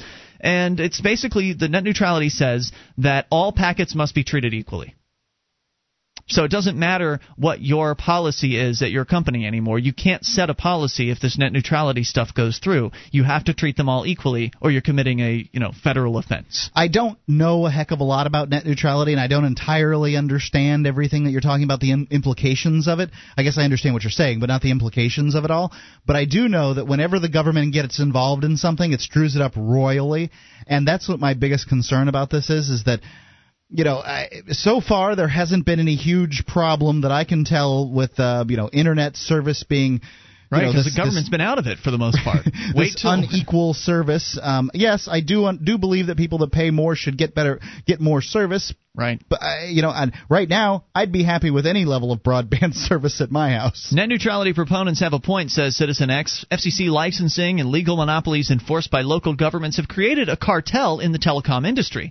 Since telecom companies are not subject to vigorous competition, they have the consumer over a barrel. However, the solution is not more regulation, but deregulation. or marketization, if you will. Allowing other companies to enter the field would force prices lower and ensure higher quality. Instead of limiting the consumer's ability to access certain services, successful companies would offer more and better services at a lower price. Just look at what happened when the phone companies were deregulated. Prices dropped, service improved, and innovation exploded. In addition, net neutrality undermines property rights. Like it or not, the telecom companies own their own networks. Thus, they should be able to do with their networks what they wish. Just the same as you or I should be able to do with our businesses what we wish. Net neutrality relies not on property rights for its justification, but rather on concepts like equality, fairness, and the common good. While property rights are the basis of a free society, nebulous concepts such as these lead to tyranny. However, the worst aspect of net neutrality is that it would give the government even greater control over the Internet. The federal government has already made serious inroads into controlling the net. For instance, if the Cybersecurity Act of 2009 is passed, it would give the president the authority to, quote, declare a cybersecurity emergency. It's an Internet emergency. Unquote, and shut down or limit Internet traffic in any critical information network in the interest of national security. Well, what constitutes an emergency? And who determines what is a critical information network? It's all up to the president's discretion. Not to be outdone, the CIA has. By the way, I'd like to bring up the color coding that we have of security levels. Yeah. I want to know when the last time was that we were at green. I don't recall that. Not that I pay attention. Does anybody pay attention to that still? Well, who does? They don't, because we're not really at any kind of threat level. However, we're not at green either.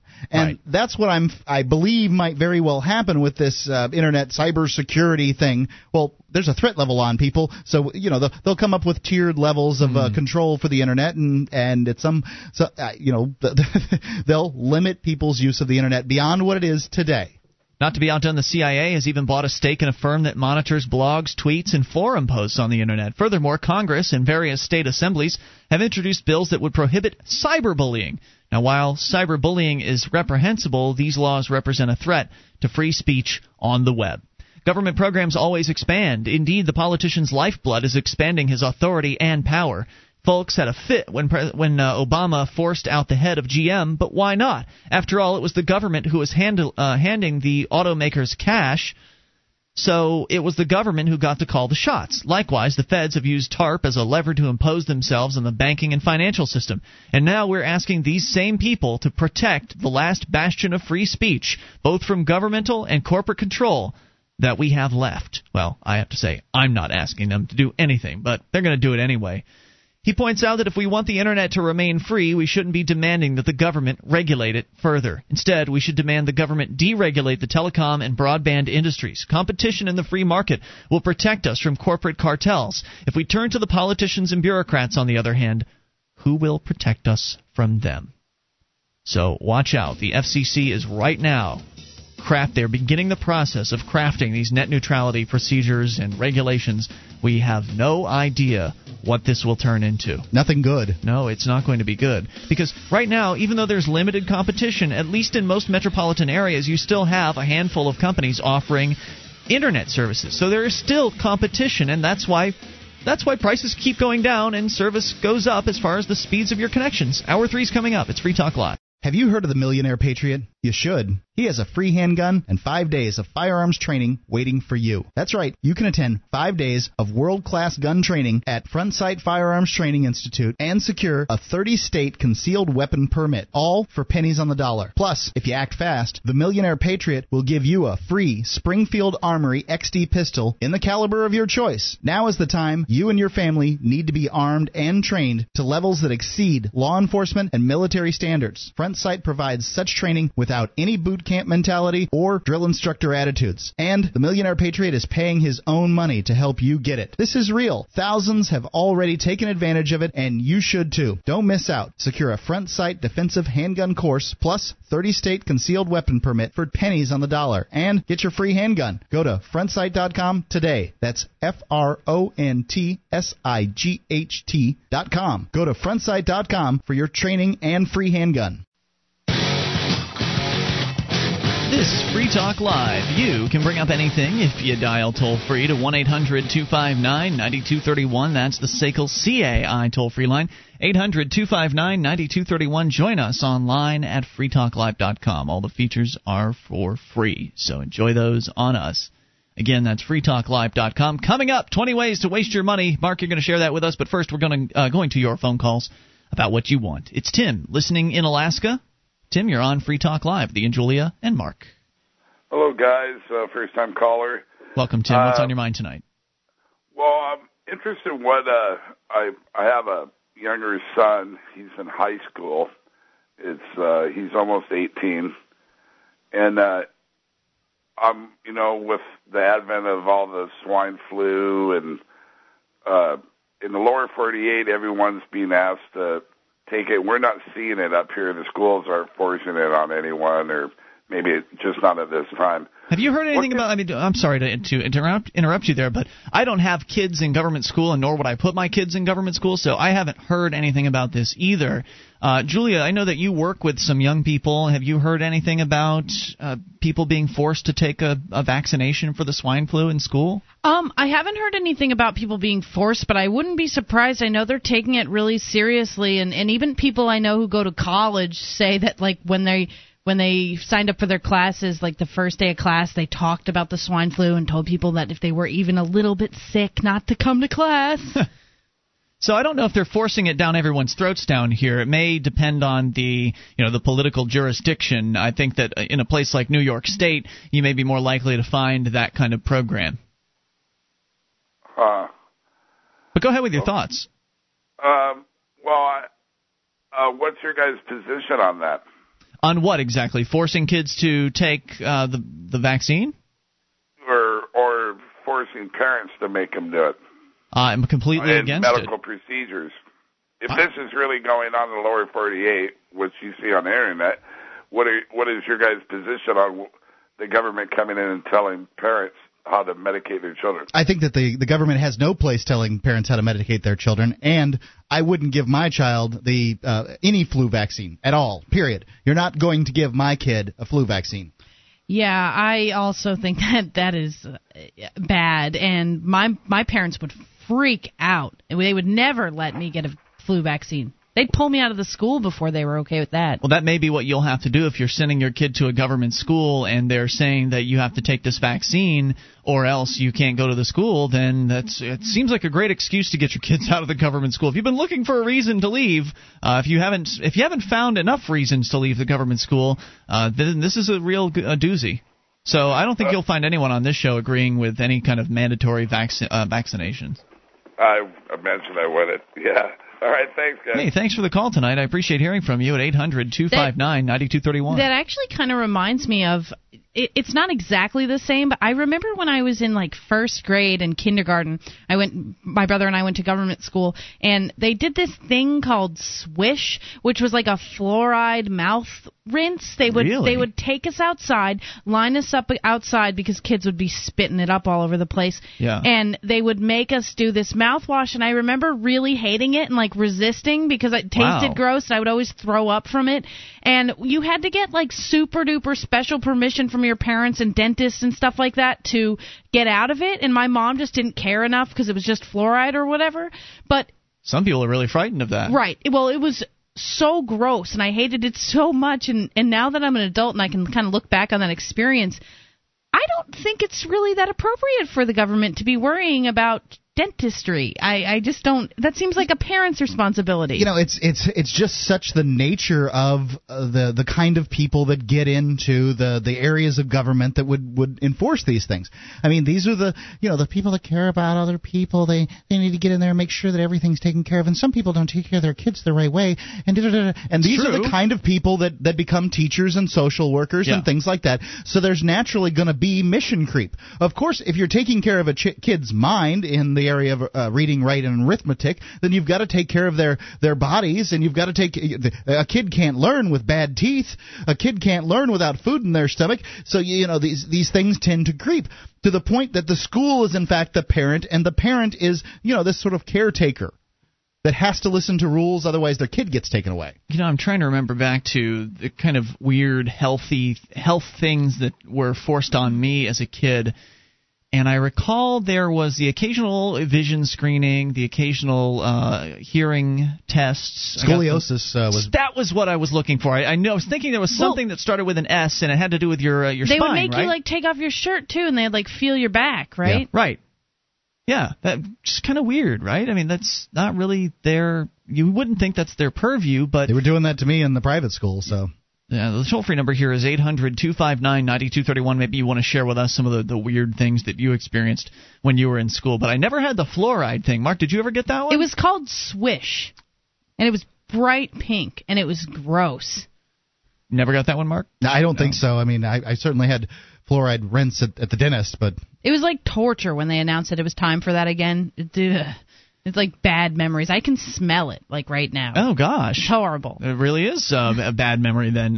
So 800-259-9231. But, yes, I agree that's something that should be left completely to the parents to decide. But unfortunately, we live in a society in which these government bureaucrats have deemed it their responsibility to take responsibility for your kids. And they're constantly coming up with new ways to get their little bureaucratic mitts into the lives of parents and make decisions for them. We just talked earlier in the show tonight, for those of you just tuning in, we had a couple calls from people who were telling us the story of how their children were stolen from them by DCF for some, arbitrary rule violation of, what was it, like pre-crime, basically, was one of the people was telling us about. Yeah, they had the potential to abuse their child, was what the bureaucrats were saying. Right, so that was a good enough reason. They took somebody's kid away because they have the potential to abuse their child. Right, because the bureaucrats decided that you are an inappropriate parent, that your parenting style is not appropriate to their bureaucratic rules and their viewpoint, and so you're a criminal. This isn't just a one-case scenario. This is on the books in several states.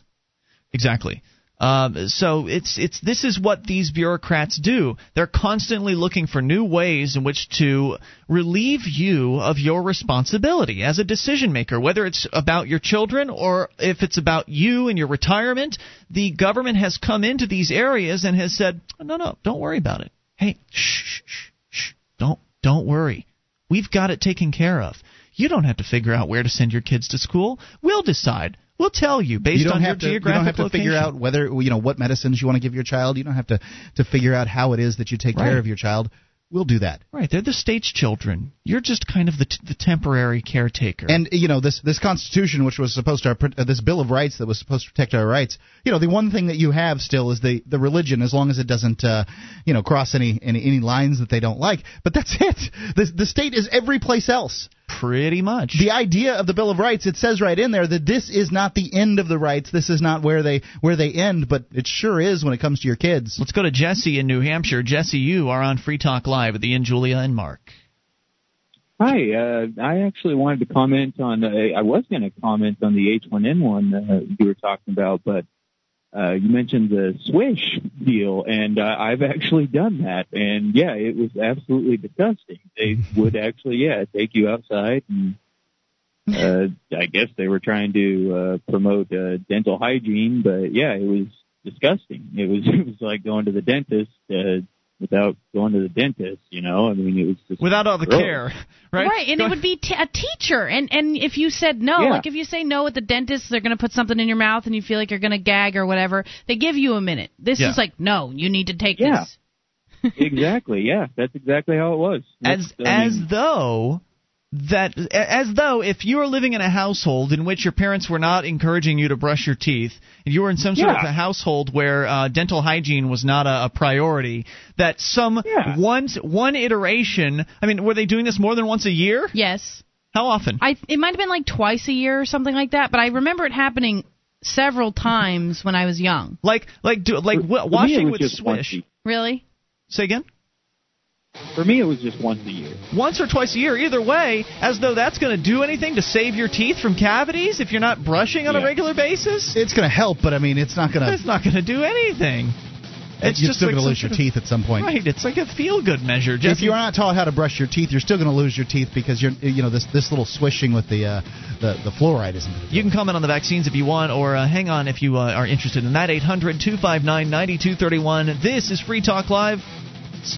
Register now for the Republican Liberty Caucus of New Hampshire's Liberty in 2010 reception. Dr. Thomas Woods, the New York Times best-selling author of Meltdown, will be explaining the economic crisis and the role of the Federal Reserve. Successful investment fund manager Larry Lepard will share his perspective on the meltdown, including advice on how to protect your investments. Proceeds will be used to help pro-liberty Republican candidates win their primaries in 2010. Register at nhrliberty.org by October 26th for a free copy of Dr. Woods' book. That's nhrliberty.org. This is Free Talk Live. You can bring up anything if you dial in toll-free to 1-800-259-9231. That's the SACL CAI toll-free line.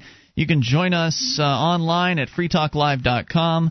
We give you all the features there completely free, so enjoy those on us. And those features include archives, the bulletin board system, the wiki, and more. It's all there for you free at freetalklive.com.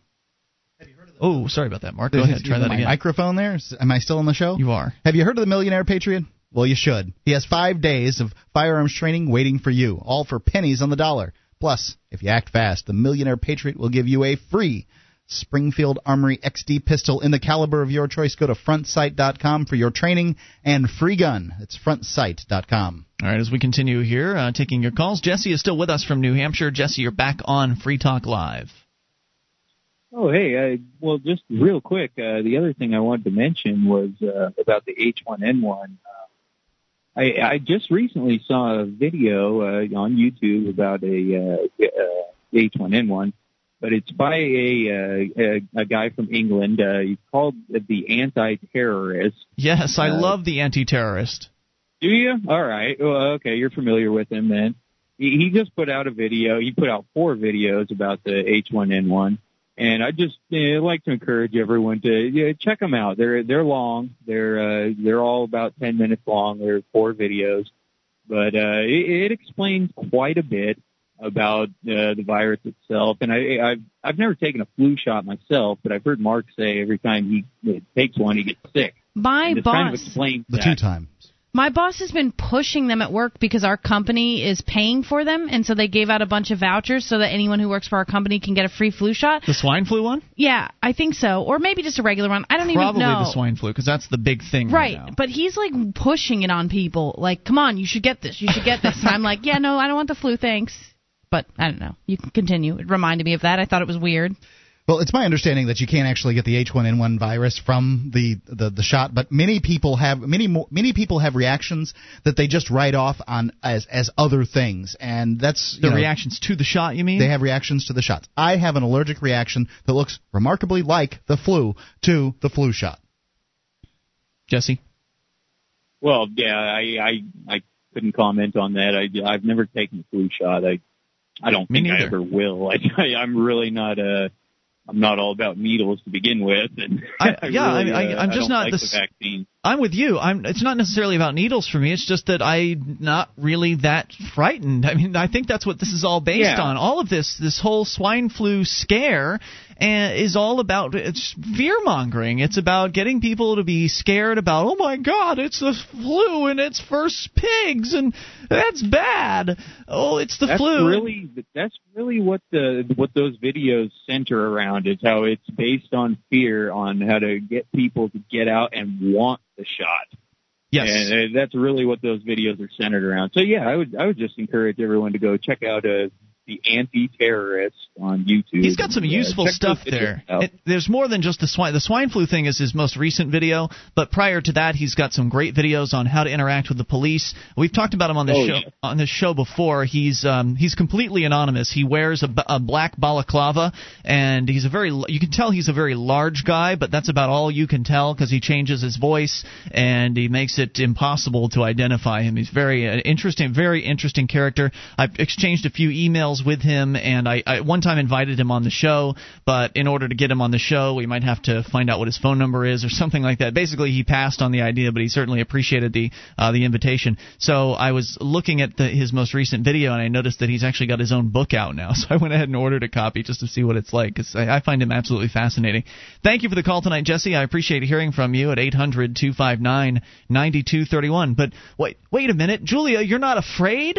Well, that's what when he was like, why aren't you going to get the shot? You don't want to get sick. You get sick a lot, blah, blah, blah. And I said, I'm just not scared of getting the flu. I don't think about it.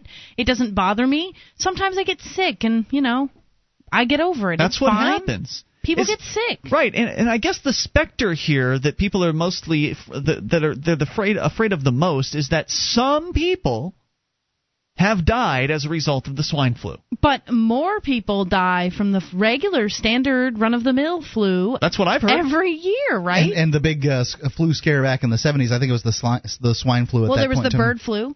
Yeah, you remember that SARS? Was relatively, yes, all those big scares that turned into nothing. But this previous one, more people died from the vaccine than died from the flu itself. Because these vaccines do have reactions, and that's the thing they just don't tell you. And they don't hold the companies that produce these responsible. Well, in fact, that's one of the things the anti-terrorist points out, is that apparently they've passed laws in the various countries that are pushing this, the UK and over here. They've passed legislation that has essentially exempted the companies that have made this vaccine from any kind of legal responsibility. So if you were to take the swine flu vaccine, Julia, and keel over and die or become violently ill, there would not be able to be any lawsuit filed. These people are completely insulated from any kind of consequences. And, of course, he also points out that there really wasn't that much testing done on these things. They basically rushed them to market with the approval of the state. And he basically is suggesting that it's a big moneymaker, that this is just another strain of the flu. It's not inherently any more dangerous than any other strain of the flu. The flu is dangerous, though. It's not that dangerous. I don't know anyone who died from it. People die from the flu. Not that many. More people will probably die from lightning strikes this year than from the H1N1 virus. But maybe I'm wrong. But it's not going to be that cataclysmic. Right. If you don't want to die early, stop smoking cigarettes. There's a little bit of health advice. Ignore all the vaccine shots and don't smoke any cigarettes.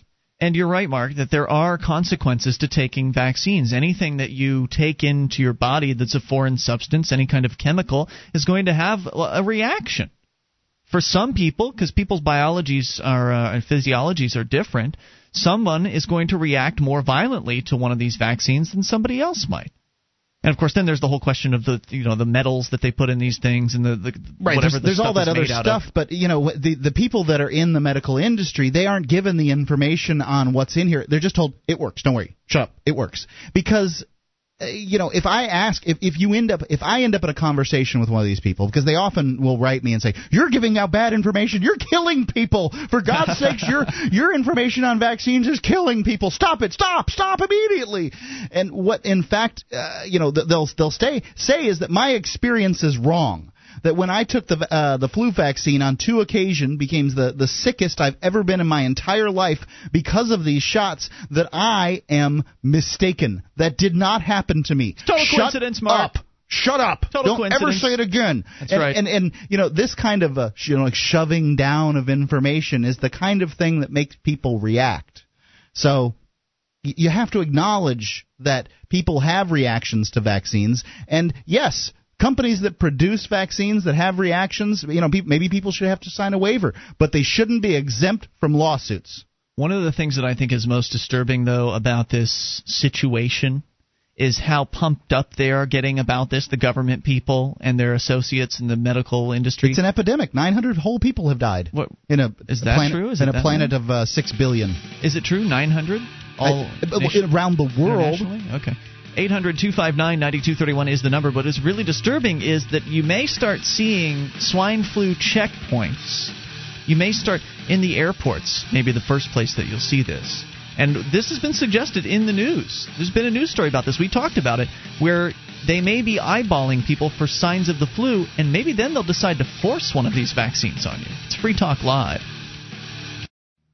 Free Talk Live amplifiers get access to higher quality archives free of commercial breaks and other perks. Join AMP for just $3 per month at amp.freetalklive.com.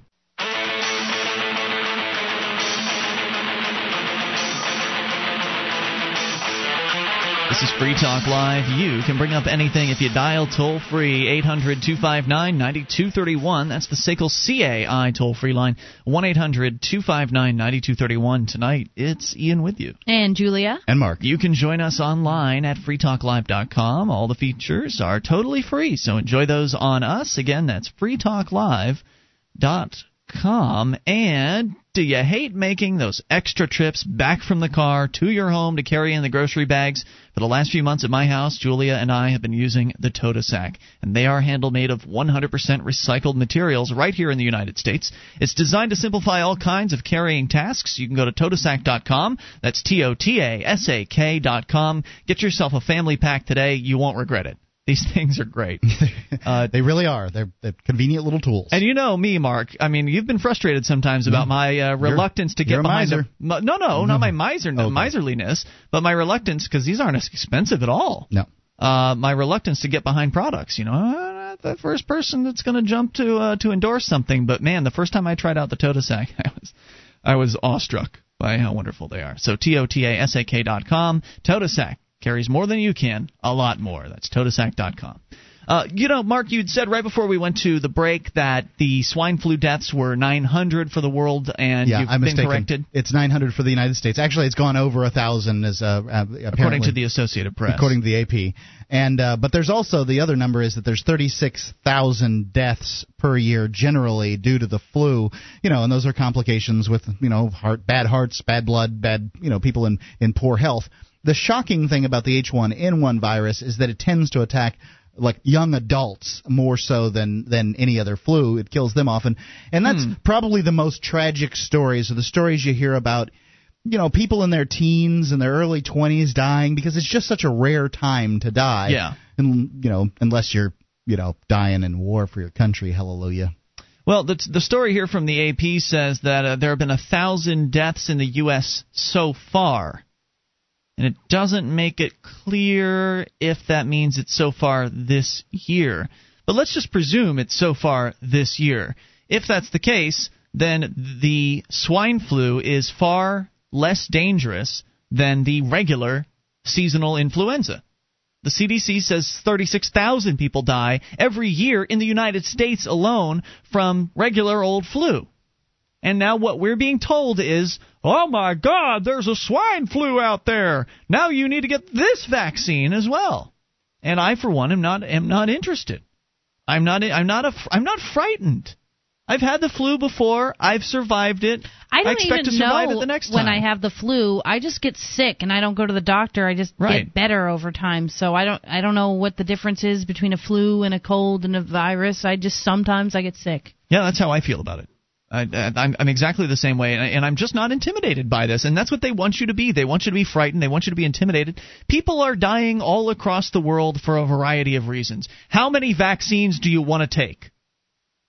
I mean, if a vaccine can solve all of the problems of health issues out there, then just line people up and dope them up. Line them up, because it would seem that there would be no shortage of vaccines that you could possibly pump yourself full of in the hopes that you'll somehow save yourself from the problem of going through a little bit a bout of sickness. Or perhaps you should just lock yourself in your house and keep it clean and never leave, ever, and never invite anyone in either. Well, if you never go out and associate with people, then you won't ever get to build up immunity. So when you finally do go out, you would really never, ever, ever have to go out. But I mean, if you're that terrified, just lock yourself in your room and live a lame, stupid, boring life. Well, what they want to do is they want to control other people's behavior so that they feel more protected. And really the question is, well, what kind of bacteria and viruses are you creating for the future generations or your later life? What are we doing there by creating all these you're creating bugs that are going to be immune to these things, and then you're going to be treating them in the same fashion that people who are taking natural remedies are treating them now by more vitamin C, more vitamin D, things like that.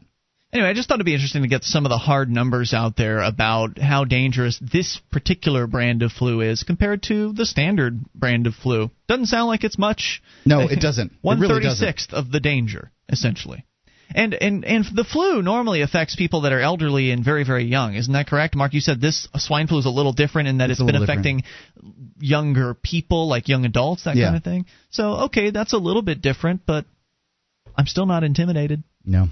And if the government is recommending that you take a shot, that's even more of a reason to not take it as far as I'm concerned. That's actually funny. There was one kid who, when he was offering shots, he was like, no, thank you, a little too much recommendation that I've heard about this shot. You mean at work? Yeah, he was really funny. He instantly was preaching about how you should not get the shot. Good for him. Yeah, it was funny. Your toll-free number is 800-259-9231. Let's change gears. Let's talk about the ways, Mark, 20 different ways that you can waste your money. And there are a lot more than 20, I imagine, but we're going to focus on 20 of them in kind of an educational aspect, right? This is more of a self-help. Sometimes we like to do this on Free Talk Live. It's not necessarily a daily thing, but occasionally we'll come across an article that is pretty useful from a raise yourself up kind of perspective. Does it bother you that we're not going to get through all 20 of these? I mean, what do you want to do? Doesn't bother me. Let's hit it. Let's do it, because we can always continue it at a later time. Okay, this is from Aaron Burt at Kiplinger.com.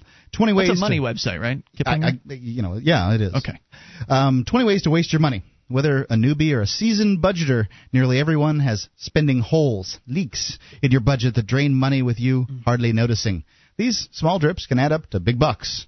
Once you find the holes and plug them, you'll keep more money in your pocket. That spare cash could be the ticket to finally being able to save, invest, and break your cycle of living paycheck to paycheck. And this is a dangerous cycle, and one that I've certainly been in my life. Here are 20 common ways people waste money. See if any of these sound familiar, and then look for ways to plug your own leaks. Okay. Number starting one. With 20? Okay, starting with one. Got it. Buy new instead of used. Talk about spending leaks, or rather, a gush. Cars lose most of their value in the first few years, meaning thousands of dollars down the drain. However, usually it's right after you drive it off the lot. That's certainly a big issue right then. Recent used models, those that are less than 5 years old, can be a real value because you can get a car that's still in fine working order for a fraction of the new car price, and you'll pay less on collision insurance and taxes, too. How about furniture? That's another one. Oh, yes. Very, very big issue. You pay through the nose, go to Lazy Boy or something like that, and pay through the nose for some furniture, and then you can go. What you're paying for in furniture is the convenience of not having to search around for something that matches and something that's exactly like what you're looking for, and what you pay for it are thousands and thousands of dollars extra. I actually, one of my friends was looking for a couch recently, and we went to every single furniture store in Keene, and I can't believe how much furniture costs. When I think about when I was a little kid and we would move somewhere and we would have no furniture and my parents would furnish the whole house, holy crap, that's a lot of money. It is a lot of money. Unless you go to garage sales, which is, I think, the best way to get furniture. Well, I'm pretty sure that my parents would have bought used furniture and that kind of thing. But I just, when I was seeing the price tags of things, I mean, we had furniture in every room and fairly nice furniture. So just wow. Even the used furniture can be expensive if you're looking compared to, say, garage sale furniture, Oh, yeah. But garage sale furniture, you really have to kind of accept what you get. That's true. Yeah. That's true. Cars aren't the only thing worth buying used. Consider that saving on pre-owned books, toys, exercise equipment, and furniture. Of course, there are some things that you're better off buying new, including mattresses, laptops, linens, shoes, safety equipment. Oh, yeah, laptops. Buying a used laptop, probably a pretty bad idea. Yeah, bad idea. And they're so cheap brand new anyway, who cares? Carry a credit card balance. This is advice to be poor. Carry a credit card balance. If you have $1,000 balance on a card charging 18%, you blow $180 every year on interest. That's money you could certainly put to better use elsewhere. And if you're carrying that balance, you're likely not carrying $1,000. You're probably carrying 10. I've never done it. But don't. Never had a balance. I've always paid it right off the bat. You do what you can to pay those things off. If you can't afford what you're buying, you should not be buying it. If you don't have enough money in your bank account to cover whatever it is that you're purchasing, whether it's that new laptop or whatever the product is, you aren't ready for that. Put it off. Save some money. And I've done that a lot recently within the past 2 years. It's just put things off. And, surprise, the things that I wouldn't have put off in the past, I do live okay without. Yeah. And eventually, especially on something like a laptop, put that off and it'll get cheaper over time. More coming up. 800-259-9231. That's the SACL CAI toll-free line. More ways to waste your money on the way. This program is brought to you by FreeKeene.com. FreeKeene.com features audio, video, and blogs chronicling the transition to a voluntary society. FreeKeene.com also has comments and discussion forums so you can be heard. FreeKeene.com.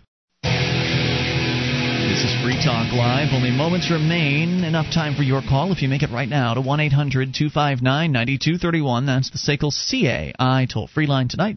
It's Ian with you. And Julia. And Mark. And you can join us online at freetalklive.com. The features are free, so enjoy those on us.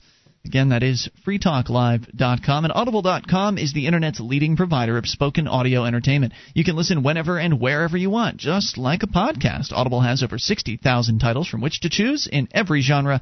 Audible has it covered. Get your free audiobook download when you sign up today at audiblepodcast.com/FTL. That's audiblepodcast.com/FTL for your free audiobook. All right, Mark, we're reading, you're sharing with us the 20 ways to waste money. And, of course, the suggestions here are you shouldn't do these things if you want to Nobody wants to waste money, so these are good advice on how to save. Right. Financial intelligence is not something they teach you at government schools, so you have to learn it from your parents. And if your parents don't know anything about finances, then you've got to get it somewhere. So maybe it's going to be Free Talk Live. Could very well be. You never know. One of the things you did mention, though, Mark, was buying used is a great way to waste money. And one of the ways it's a great way to save money. Buying new is a great way to waste money. So one of the things you can do is to buy used, and you can do that through Amazon.freetalklive.com. When you enter Amazon through that link, Free Talk Live will get a percentage of your purchase, whether you buy new or whether you buy used, because some things are better new, but there's some that just doesn't really matter as long as there aren't scratches on that DVD. Buy it used, right? Yep. So head over to Amazon.freetalklive.com, get the stuff you want, the stuff you need, and help Free Talk Live too. Used video games is another one that is pretty cool because when you buy a video game, you really, now we can read reviews and stuff online, but they, especially online, they can be considerably cheaper. And how often do you play video games for them to be worth $60? Gosh. Plus, if you buy online, you don't have to get ID'd. I actually started boycotting GameStop because one day I went over after work and I was going to buy a game, and I didn't even think about the fact that it was, you had to be 17. But I was wearing like my assistant manager official name tag, and the girl was like, well, I'm going to need to see an ID for this. And I said, look, do you really think that I'm an assistant manager somewhere at age 17? Like, really? And I work over there. And she was just like, no, I'm sorry, I can't. And I mean, it wasn't really her fault. She can't because she has to follow these rules, but that's just a bad policy. I'm sorry. I buy my games on Amazon.com. They're cheaper, and I don't get ID'd. You walked out, GameStop didn't you? Yeah, I did. I didn't buy the game, and GameStop will never have my business again. So. No sale, lady. Yep, see you later. I'll get it on Amazon for cheaper, and I won't get ID'd or hassled. Thanks. Yeah, I don't have that problem. All right, Mark. Well, maybe you have you bought one recently? No, I have gray hair. Oh, okay. Well, okay. Someplace they'll ID you if you look under 45. My mom got ID'd the other day, she said, and my mom definitely does not look anywhere near 30. Late 40s. So what am I supposed to do, not buy alcohol from places that ID me? I mean, because they're only not IDing me because I have gray hair anyway. If I looked younger, they would ID me. So if you could get a better deal on alcohol online, then you should. Right. You should do whatever you want to do. The advice isn't that you shouldn't buy where you get ID'd. No, that's not what I was getting at. I was just saying that experience really irritated me. I just wanted to take the video game home and played it and play it, so I don't buy games from places that I do. It's just annoying. Next up, Mark, ways to waste money. Buy on impulse. When you buy before you think, you don't give yourself time to shop around for the best price. Resist the urge to make an impulse purchase by giving yourself a cool-off period. Go home and sleep on the decision. If you still want to make that purchase a day or so later, do your comparison shopping, check your budget, and go for it. Oftentimes, though, I bet you'll decide you don't need them after all. And I think that cool-off period of one day might be even better if you're talking about 2 weeks. Because, just if you need it, you need it. If you don't, you don't. And it's funny how many things you think you want or you need or your life could be better. Well, it could be. It will be in 2 weeks, too. Well, there are those, when you go out to the grocery store or Walmart or something like that, when you're at the cash registers, the products that are surrounding the cash register, those are called impulse buy products. And in many cases, you can get a better deal if you just walk into the store a little further. If you want to buy one of those little mini candy bars that they have there, you could get a much better deal by going and buying, the bulk buy bag that they have back in the actual candy aisle. So if you are somebody who buys Snickers on a regular basis, don't buy the one at the cash register. Go back and buy yourself buy 6 of them and a full bag or whatever. And then, of course, then you have to be careful about how often you eat them, I suppose. But I'd say it's all really, about self-control. Right. Impulse buys, I'm sure there are some people out there that have a real problem with it, but every once in a while I'll buy a pack of gum or a candy bar, and I mean, what is it, 99 cents? Who cares? Well, it's just, for the people that it's 99 cents here and 99 cents there, and if you are on a tight budget, and Julia, you're pretty good with your money, if you're on a tight budget, you're not making a lot of money, then 99 cents here and there can start to add up. Oh, it can, absolutely. Number 4 advice on how to waste money.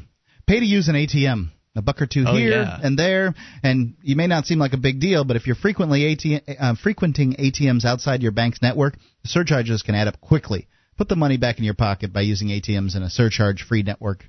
This is another one of those things that I just don't have a problem with, because it would seem to me that if you're constantly at an ATM, just you are not able to cash out. Right. Well, you're not able to manage your money. Right, because why don't you just have more cash on hand if you're constantly going to ATMs? If you don't have cash on hand, it's probably because you believe you can't handle the cash, maybe for a good reason. That's not necessarily true. No? I have friends who just don't like to carry cash. It's just easier to carry a card around, and it's just easier to swipe the card. But in some places charge for that kind of stuff. Every bank will charge you, with the exception of your bank. See, that's not true. Right. You don't know because you don't use ATMs. That's not true. They have networks, and the networks are free, and the ones that aren't, and that's just an issue. In your town, you know where the ATMs are. Go there and use those, as opposed to the one that's particularly convenient. Yes, you'll have to do a certain level of money management, but if you go out of town, take some cash with you or whatever it is that you want to use. And I mean, if you're going to the ATM several times in your pay period or whatever, and you're taking out $200 each time, maybe you should take out $600 if you know that's about what the cash you need for your 2 weeks or whatever. But you're definitely not entirely correct about the fees. I think they've gotten better over time, a lot better. I'd forgotten about the networks. You're right about that. So you have to look for the logo that's on the back of your card. I use my debit card all the time, and I don't get charged unless I'm in New York or something like that, or Massachusetts. And it's just easier than carrying cash around. I hate getting the change back, and then I don't know what to do with it. It doesn't fit in my wallet. I don't carry a purse. Well, you're talking about using your debit card. You're not talking about going to an ATM and getting cash out with that debit card. That's correct. Right. Well, when you use your debit card, there's no fee. Sometimes there is. Really? At a retailer? Yes. I've never seen that. If you're at a retailer that's out of the area, I'm positive I have seen charges on my debit card. I'm absolutely positive. I'd like to see that the next time you see one of those, because debit cards usually operate like a Visa card, essentially. A debit card, when you're swiping it at Walmart or whatever store it is you're going to, the vendor is getting a transaction fee from the bank for the convenience of using that card. They've essentially built it into their price. I have seen on my statements before, under, when I go to New York or something like that, I'll see a charge, and then under it it'll say $1. A debit card charge. Yeah, just a debit card charge. And I don't go to ATMs because I don't take cash. I just swipe my debit card wherever I go. So I think you're wrong about that. News to me. I don't use debit cards. Certainly so couldn't tell you. Wrong about that. Number 5 advice on how to waste money. Dine out frequently. A habit of spending $10, $20, $30 per person on dinner can be a huge drain on your wallet. Throw in on a $6 sandwich for lunch and a $4 latte in the morning, and you've got quite a leak. Learn to cook, pack your lunch, brew your coffee at home, and you could save a couple of $100 each month. Absolutely true. I used to live the lifestyle where I ate out constantly, and I made quite a bit of money, and I was able to support that without any difficulty. But you didn't save any money during that time. I didn't. What's funny about that though is the last few times I've cooked, I've noticed that my bill's pretty big. I made homemade Chinese food the other day, for example, and I swear I would have saved money if I would have just gone to King's Garden. I think that sometimes when it comes to Chinese food and pizzas, that you're pushing the limits on the saving thing. I find that the pizzas that you get from the store are small and not that great. When you look at a pizza you get from the restaurant, you get extra pieces left over, things like that. What do you think, Ian? You eat frozen pizzas all the time. I don't know. It just depends on when you get one from the store. You can get them as cheap as $3. Oh, those are the really awful ones. That's not true. It depends which brand. There are some cheaper brands that are better than others, and I mean the pizza that I like to buy when it's not on sale is $6, and it's pretty big, and it feeds 2 people, and sometimes there's leftovers. I don't know. Okay, so you're welcome to comment on this, but we're running out of time here tonight. We will continue this, whether it's tomorrow night or sometime next week. I always like this financial intelligence stuff, and I definitely want to know more about these debit card surcharges, because it's my understanding that the business owner builds in a certain cost to all of their products, knowing that the debit card company or the credit card processors are going to take a 2.9% or 3% amount out of every sale, and that's where it comes from. I would suggest that if you're getting charged debit card fees for buying things from vendors, that you look into another debit card. But maybe this is something that happens with a lot of people. I'd love to hear from you on this at another night, but we're out of time. It's been Ian here with you. And Julia. And Mark. And you can join us online in the meantime at freetalklive.com. We'll see you tomorrow night.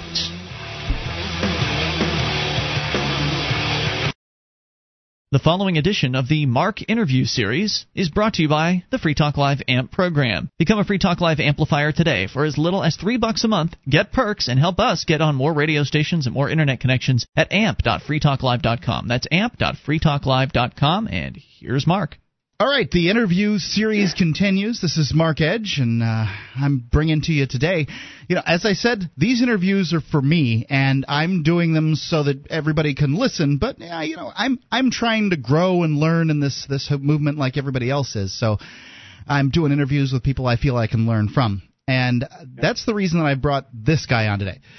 Paul Mirsky, you're going to have to do the introductions. I don't know too much about you except that you were a member of the New Hampshire House at one point. Yeah, excuse me. I have a little bit of a cold, so we'll get through this. Certainly.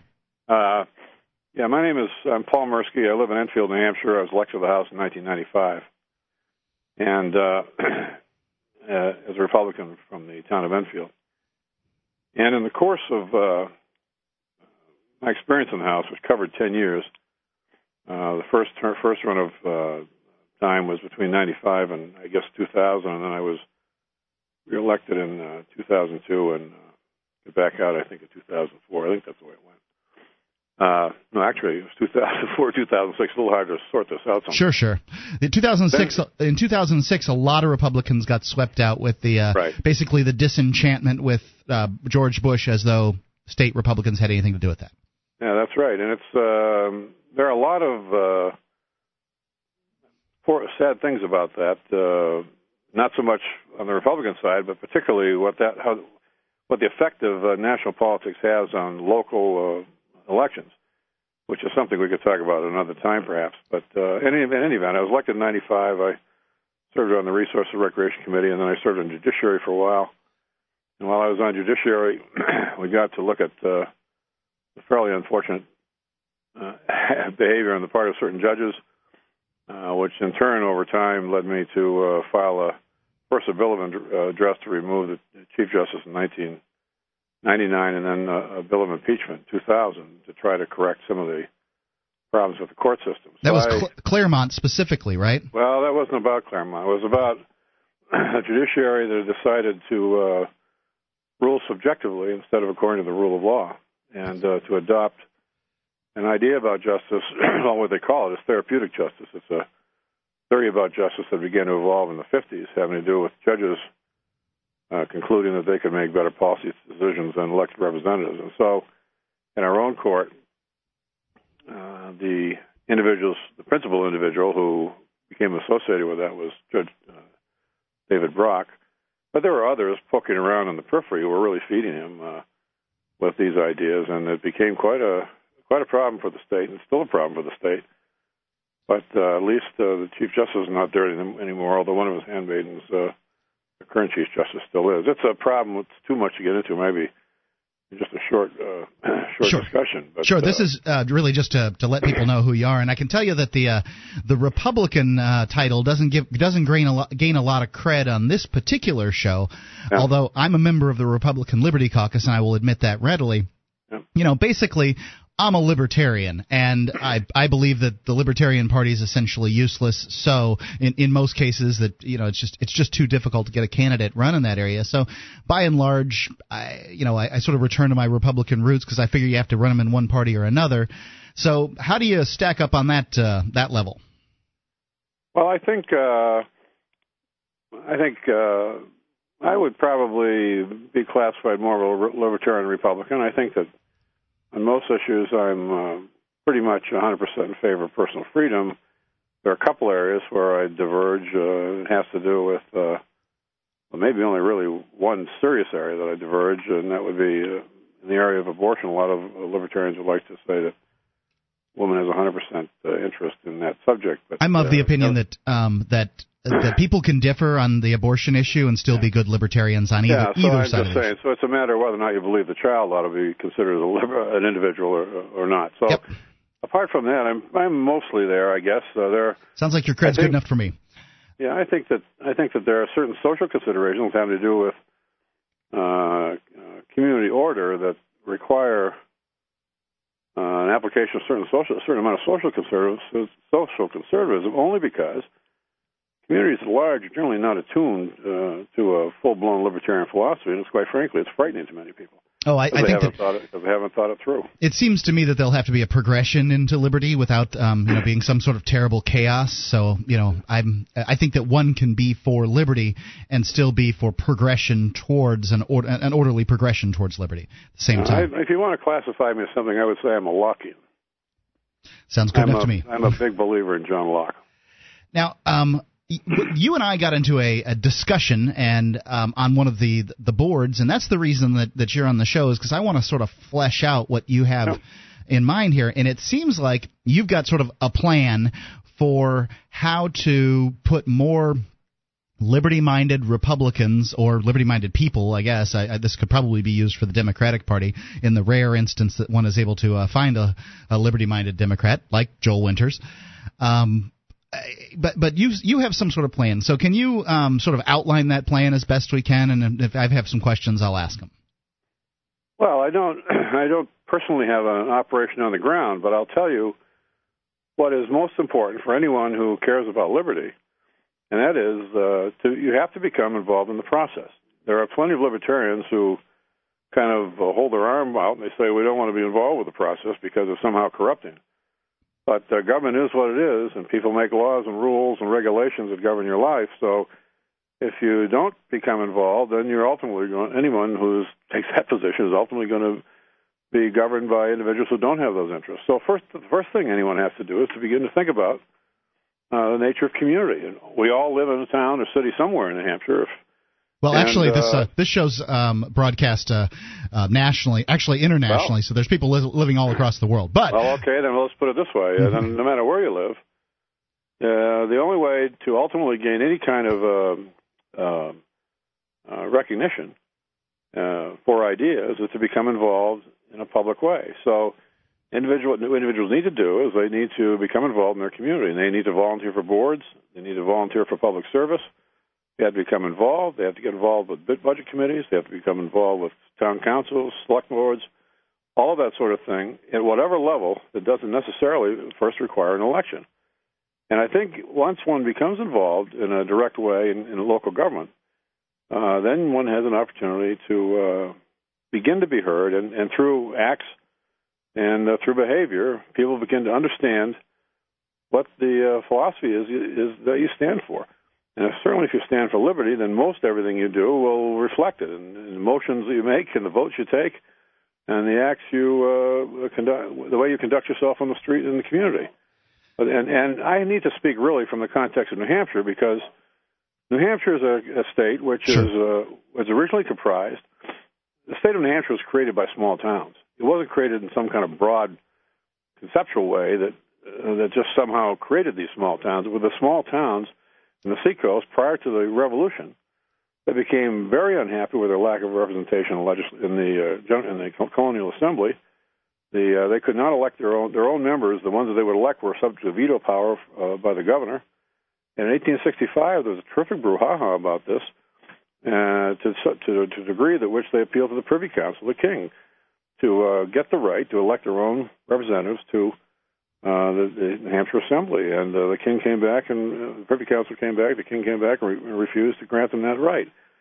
And that just sort of set the stage. So when people are arguing property taxes and taxes and representation down in Boston, up here in New Hampshire, they're already wound up because they feel they've been deprived their right as free Englishmen to have a say in government. So the idea of a community government, small town government, representational government, is really born here more than anywhere else. Although we were way out on the end of the food chain back in that day, we were like Maine is today, and the press was really written. The press was down in Boston. So New Hampshire became intensely interested in government at the smallest possible, lowest possible level, lowest possible political level. And so when it came time, when the Continental Congress encouraged the various committees of safety to do something about writing constitutions, New Hampshire was the first out of the block in 1776 in January. This is like, 6-7 months before the Declaration of Independence. And we had already broken from England. We'd written our own constitution. We'd adopted it. Then in the middle of throughout the Revolution, the subject of how we should be governed was argued, debated. I forget how many. I think there were like 13 separate submissions to the people for proposals for constitutions. And when the dust finally settled, we did adopt a constitution, I think, 1784, that was really quite remarkable. And our constitution starts with a whole panoply of rights. We start off by saying what our rights are, and there are now 32, something like that in the document. And only after you get exhausted describing what these rights are do you get around to saying how government's supposed to operate. So people here started off with exactly the ideas that probably the majority of people would listen to on this program. They started out with the ideas about liberty. And if you want to read an absolutely fantastic Constitution, you pick up the New Hampshire Constitution, you read Part 1. And if you can't get excited about that, then you certainly can't get excited about government, because it's a document that embodies all these fantastic concepts and puts them to use in a way. In the second part of the Constitution is really quite direct and wonderful. A lot of detail we can't get into tonight. It's too esoteric a way. But anyway, I'm just saying we have a remarkable document here and that we govern ourselves by. And one of the most important aspects of it was the aspect of representation. And the concept fundamentally was that in the structuring of the state and the structuring of the assembly, that whenever a town got to a point where 100 eligible polls, in other words, votable citizens who could vote, in that time they were property owners. When you got to that point, you got a representative in the legislature. Gee whiz. That formula, of course, changed over time. It would have to. And in the 40s, we were growing to such a degree that we were outgrowing the State House. It was a practical matter. They limited it to the number of seats in the room. But what I'm getting at is the idea with respect to New Hampshire government is that government ought to come from the bottom up, always. So you start at the local level, you develop strong local government, and then you send your representative to the state to represent your town in that legislature, your town's interest, the interest of your community in that legislature. And because we have so many legislators, when I ran, I think I represented 3,100 people.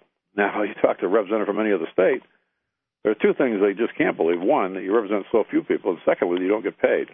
Yeah. So, and that's a good thing too, because it's a voluntary legislature. People come in, they're motivated by there are other things that motivate them than gaining some kind of great status as a politician or some great function, a job in government.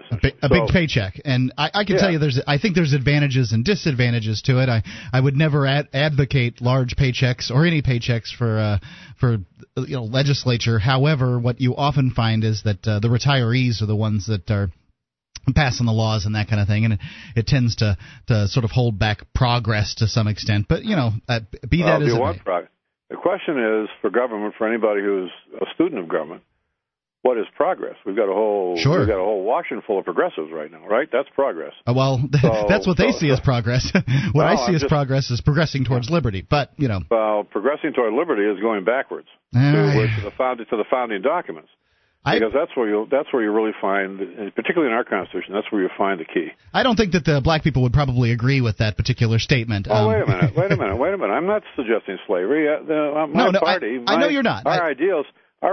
What we're talking about here are, when we started off talking about Republicans, it was Republicans that were the abolitionists. Now, until the 50s, blacks voted for Republicans. Yes. Because Democrats, the entire history of the Democratic Party, from the time they were slave owners to the time after the Civil War, where they worked desperately to keep blacks in submission throughout Republican Reconstruction, to Woodrow Wilson, who basically set out to disassemble the entire Reconstruction effort in the South and re-energize another 50 years of Jim Crow. It's not really until the 50s and 60s that this situation begins to change. So we're the party. Republicans are fundamentally, I think our Constitution, our platform, which I was involved in several times in modifying it. Our platform is pretty good on the subject, and we're basically a party that is fundamentally interested in liberty. I'm not saying that there aren't wackos out there in the party who will wander away from that and get enamored with running government and pulling the levers and turning the wheels and all that kind of stuff, which is a whole other problem. But fundamentally, the party is in the right place, or at least headed in the right place, and the other party is going off the cliff. I agree with you in that part, that the Republicans at least talk about liberty. I think that there's a legion of examples of where the Republican Party has failed in the areas of liberty, and I think that it is important for the people that call themselves Republicans to do its very best to keep the party on track. I don't like either major party. I just like the Republicans more than I like the Democrats. So I can't imagine how you can leverage any of the ideas that we have an interest in the Democrat Party. It's not possible, because that's a party that teaches dependency and infuses whomever, its entire constituency, with the idea of dependency. There's not a shred of interest in advancing individual initiative, individual ideas, individual imagination, or anything else. It's a party that is fundamentally exists, must function on the backs of others. And so far as blacks in America go, since we were talking about that a minute ago, they were dependent. They were an own dependency at the beginning of the Democratic Party, and today they're political dependency. Yeah. And the entire minority crowd in America is treated that way by the Democrat Party as groups of individuals who, with individual aspirations, goals, and hopes, and all this kind of stuff. They're really just simply treated as dogs. They're thrown bones, and they're expected to obey orders, just like a dog. So you can't go there. You can't even be anywhere near that party without. You can't go there if you believe in liberty. You just can't. Now, Paul. Now I want to say, that obviously we're using generalizations, and I know Democrats who would certainly not fall in that class, in that category, and they have some other reasons for joining that particular party. But since we were talking about blacks and that history a minute ago, I just want to make that point. Oh, sure. It's all generalizations. You have to, because if you're talking about groups, you can't talk about specific individuals. Now, what happened was a gentleman's running for governor here in New Hampshire. I don't know what his chances are, and I asked some questions that were very pro-liberty, mostly on the sort of social liberty side, because he clearly seems to be a guy who's for a fiscal conservatism, and I just wanted to find out where he was as far as liberty on some other issues. And what you said is that essentially these questions are bad questions, and the reason that they're bad questions is because if the guy answers them, if he answers them in the positive, the way you want to have them, then people won't elect him because he's for prostitution and I can't remember what the rest of them are, but it's this litany of and gambling and marijuana legalization and all these things that might scare sort of a Republican base. And at the same time, it's like, how do we find out whether a candidate's pro-liberty or not? Now, I don't disagree with what you said. It sounds you made a very good case that if the guy does answer in the positive, that he might very well not get elected. Well, the problem with being an ideologue is if you're an absolutist, then the odds are you will either spend your entire time outside the window, or once you're elected, you'll serve a short term. And that is because the vast numbers of individuals in society are not attuned to these ideas to the degree that you or I might be. They just aren't. They work an 8-hour day. They drive home. They get family issues. What they think about politics, they might get off the evening news or off of cable news. But they're not necessarily historians. They're not people that perhaps spend a lot of time thinking about this.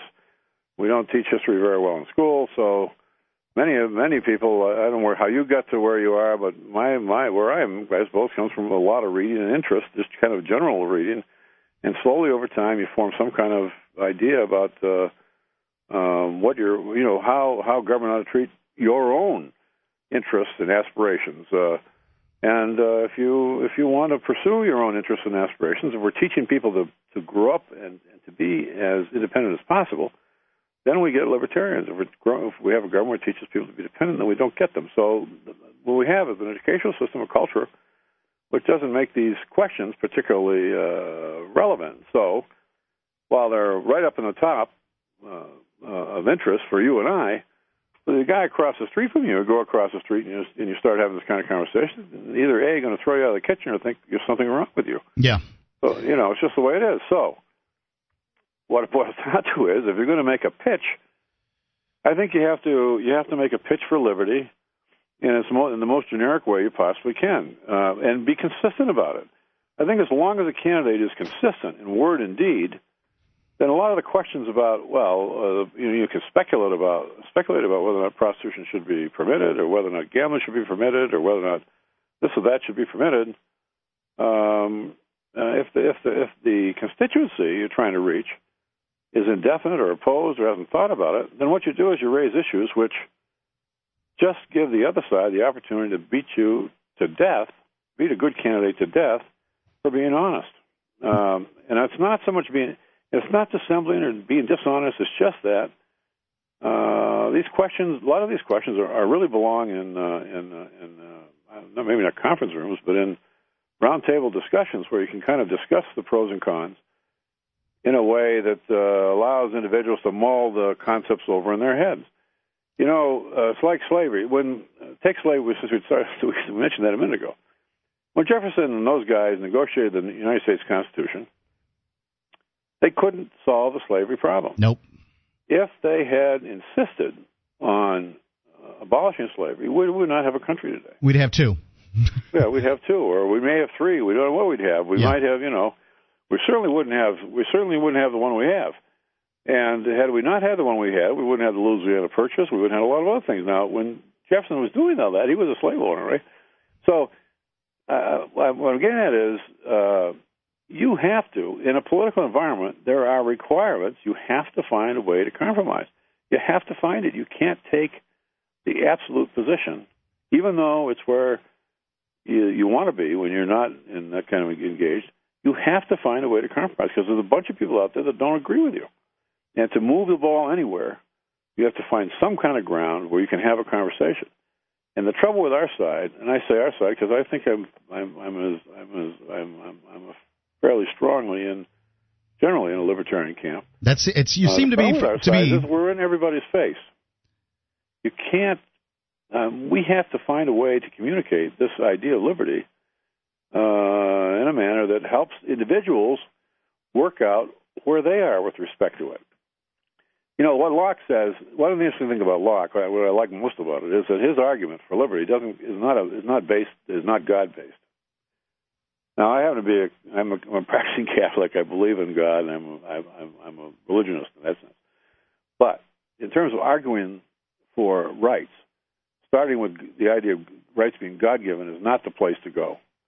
And despite the fact that all the founding documents speak of it that way, that's not the place to go. And what Locke was busy about prior to his two treatises was debunking the divine right of kings, because he was interested in individual liberty. He wanted to debunk the divine right of kings, divine right of kings. So sure, you can't have a divine right of. How can you say these individual rights come from God if you're denying the king the right to have the divine right to rule? Right, you can't have a divine right of kings if you have a divine right of liberty. Yeah, so he asks a simple question. He says he asks the individuals to declare themselves as free or slave. And who the hell wants to define themselves as a slave? No one does. So you say, okay, you want to assert your right as a free man. Then what rights would you inherently have to have in order to be able to assert yourself as a free human being? And suddenly you're into the right of conscience, the right of speech, the right of self-defense, the right to travel, and all the right of all these other rights that are so broadly enumerated in the New Hampshire Constitution. Only 10 of which are really picked up in not even 10 really, but in the federal Constitution. So you start there and you say, if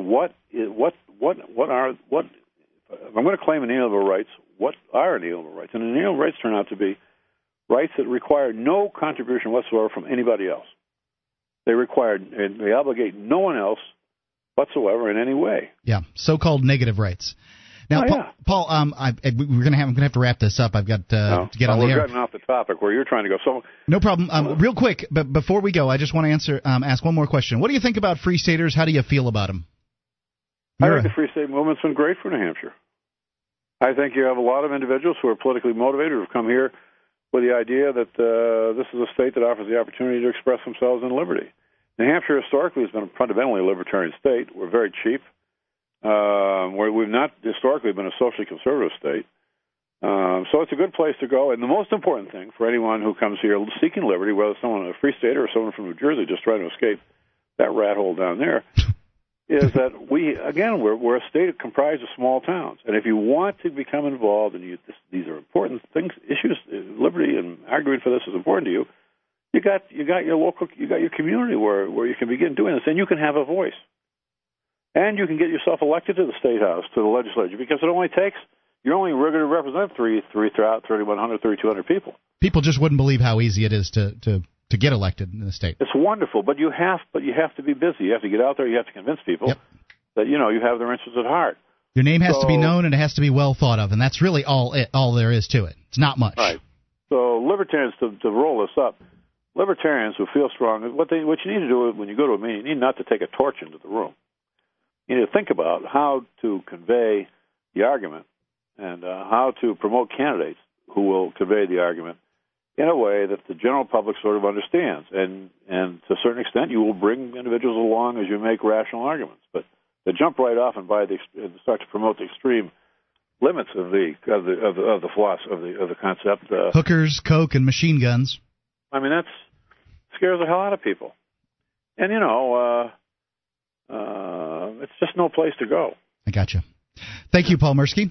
Hey, thank you very much. I appreciate it. And this interview will be on the end of tonight's show, so you can download it then, and I'll actually put it up on the RLCNH group there so that anybody else can listen to it. Well, I appreciate it. Thank you. Thank you, sir. Good night now. If you're paying more than $14.95 per month for DSL, you are paying way too much. It's time to make the switch to DSL Extreme, the nation's #1 internet service provider. DSL Extreme is fast, and at $14.95 per month, it's cheaper than dial-up. Plus, you get free spam protection, a free modem, and 24-hour-a-day free local tech support with no setup fees. Some restrictions apply. Call 1-866-2-GET-NET. That's 1-866-2-GET-NET. Or go to DSLExtreme.com.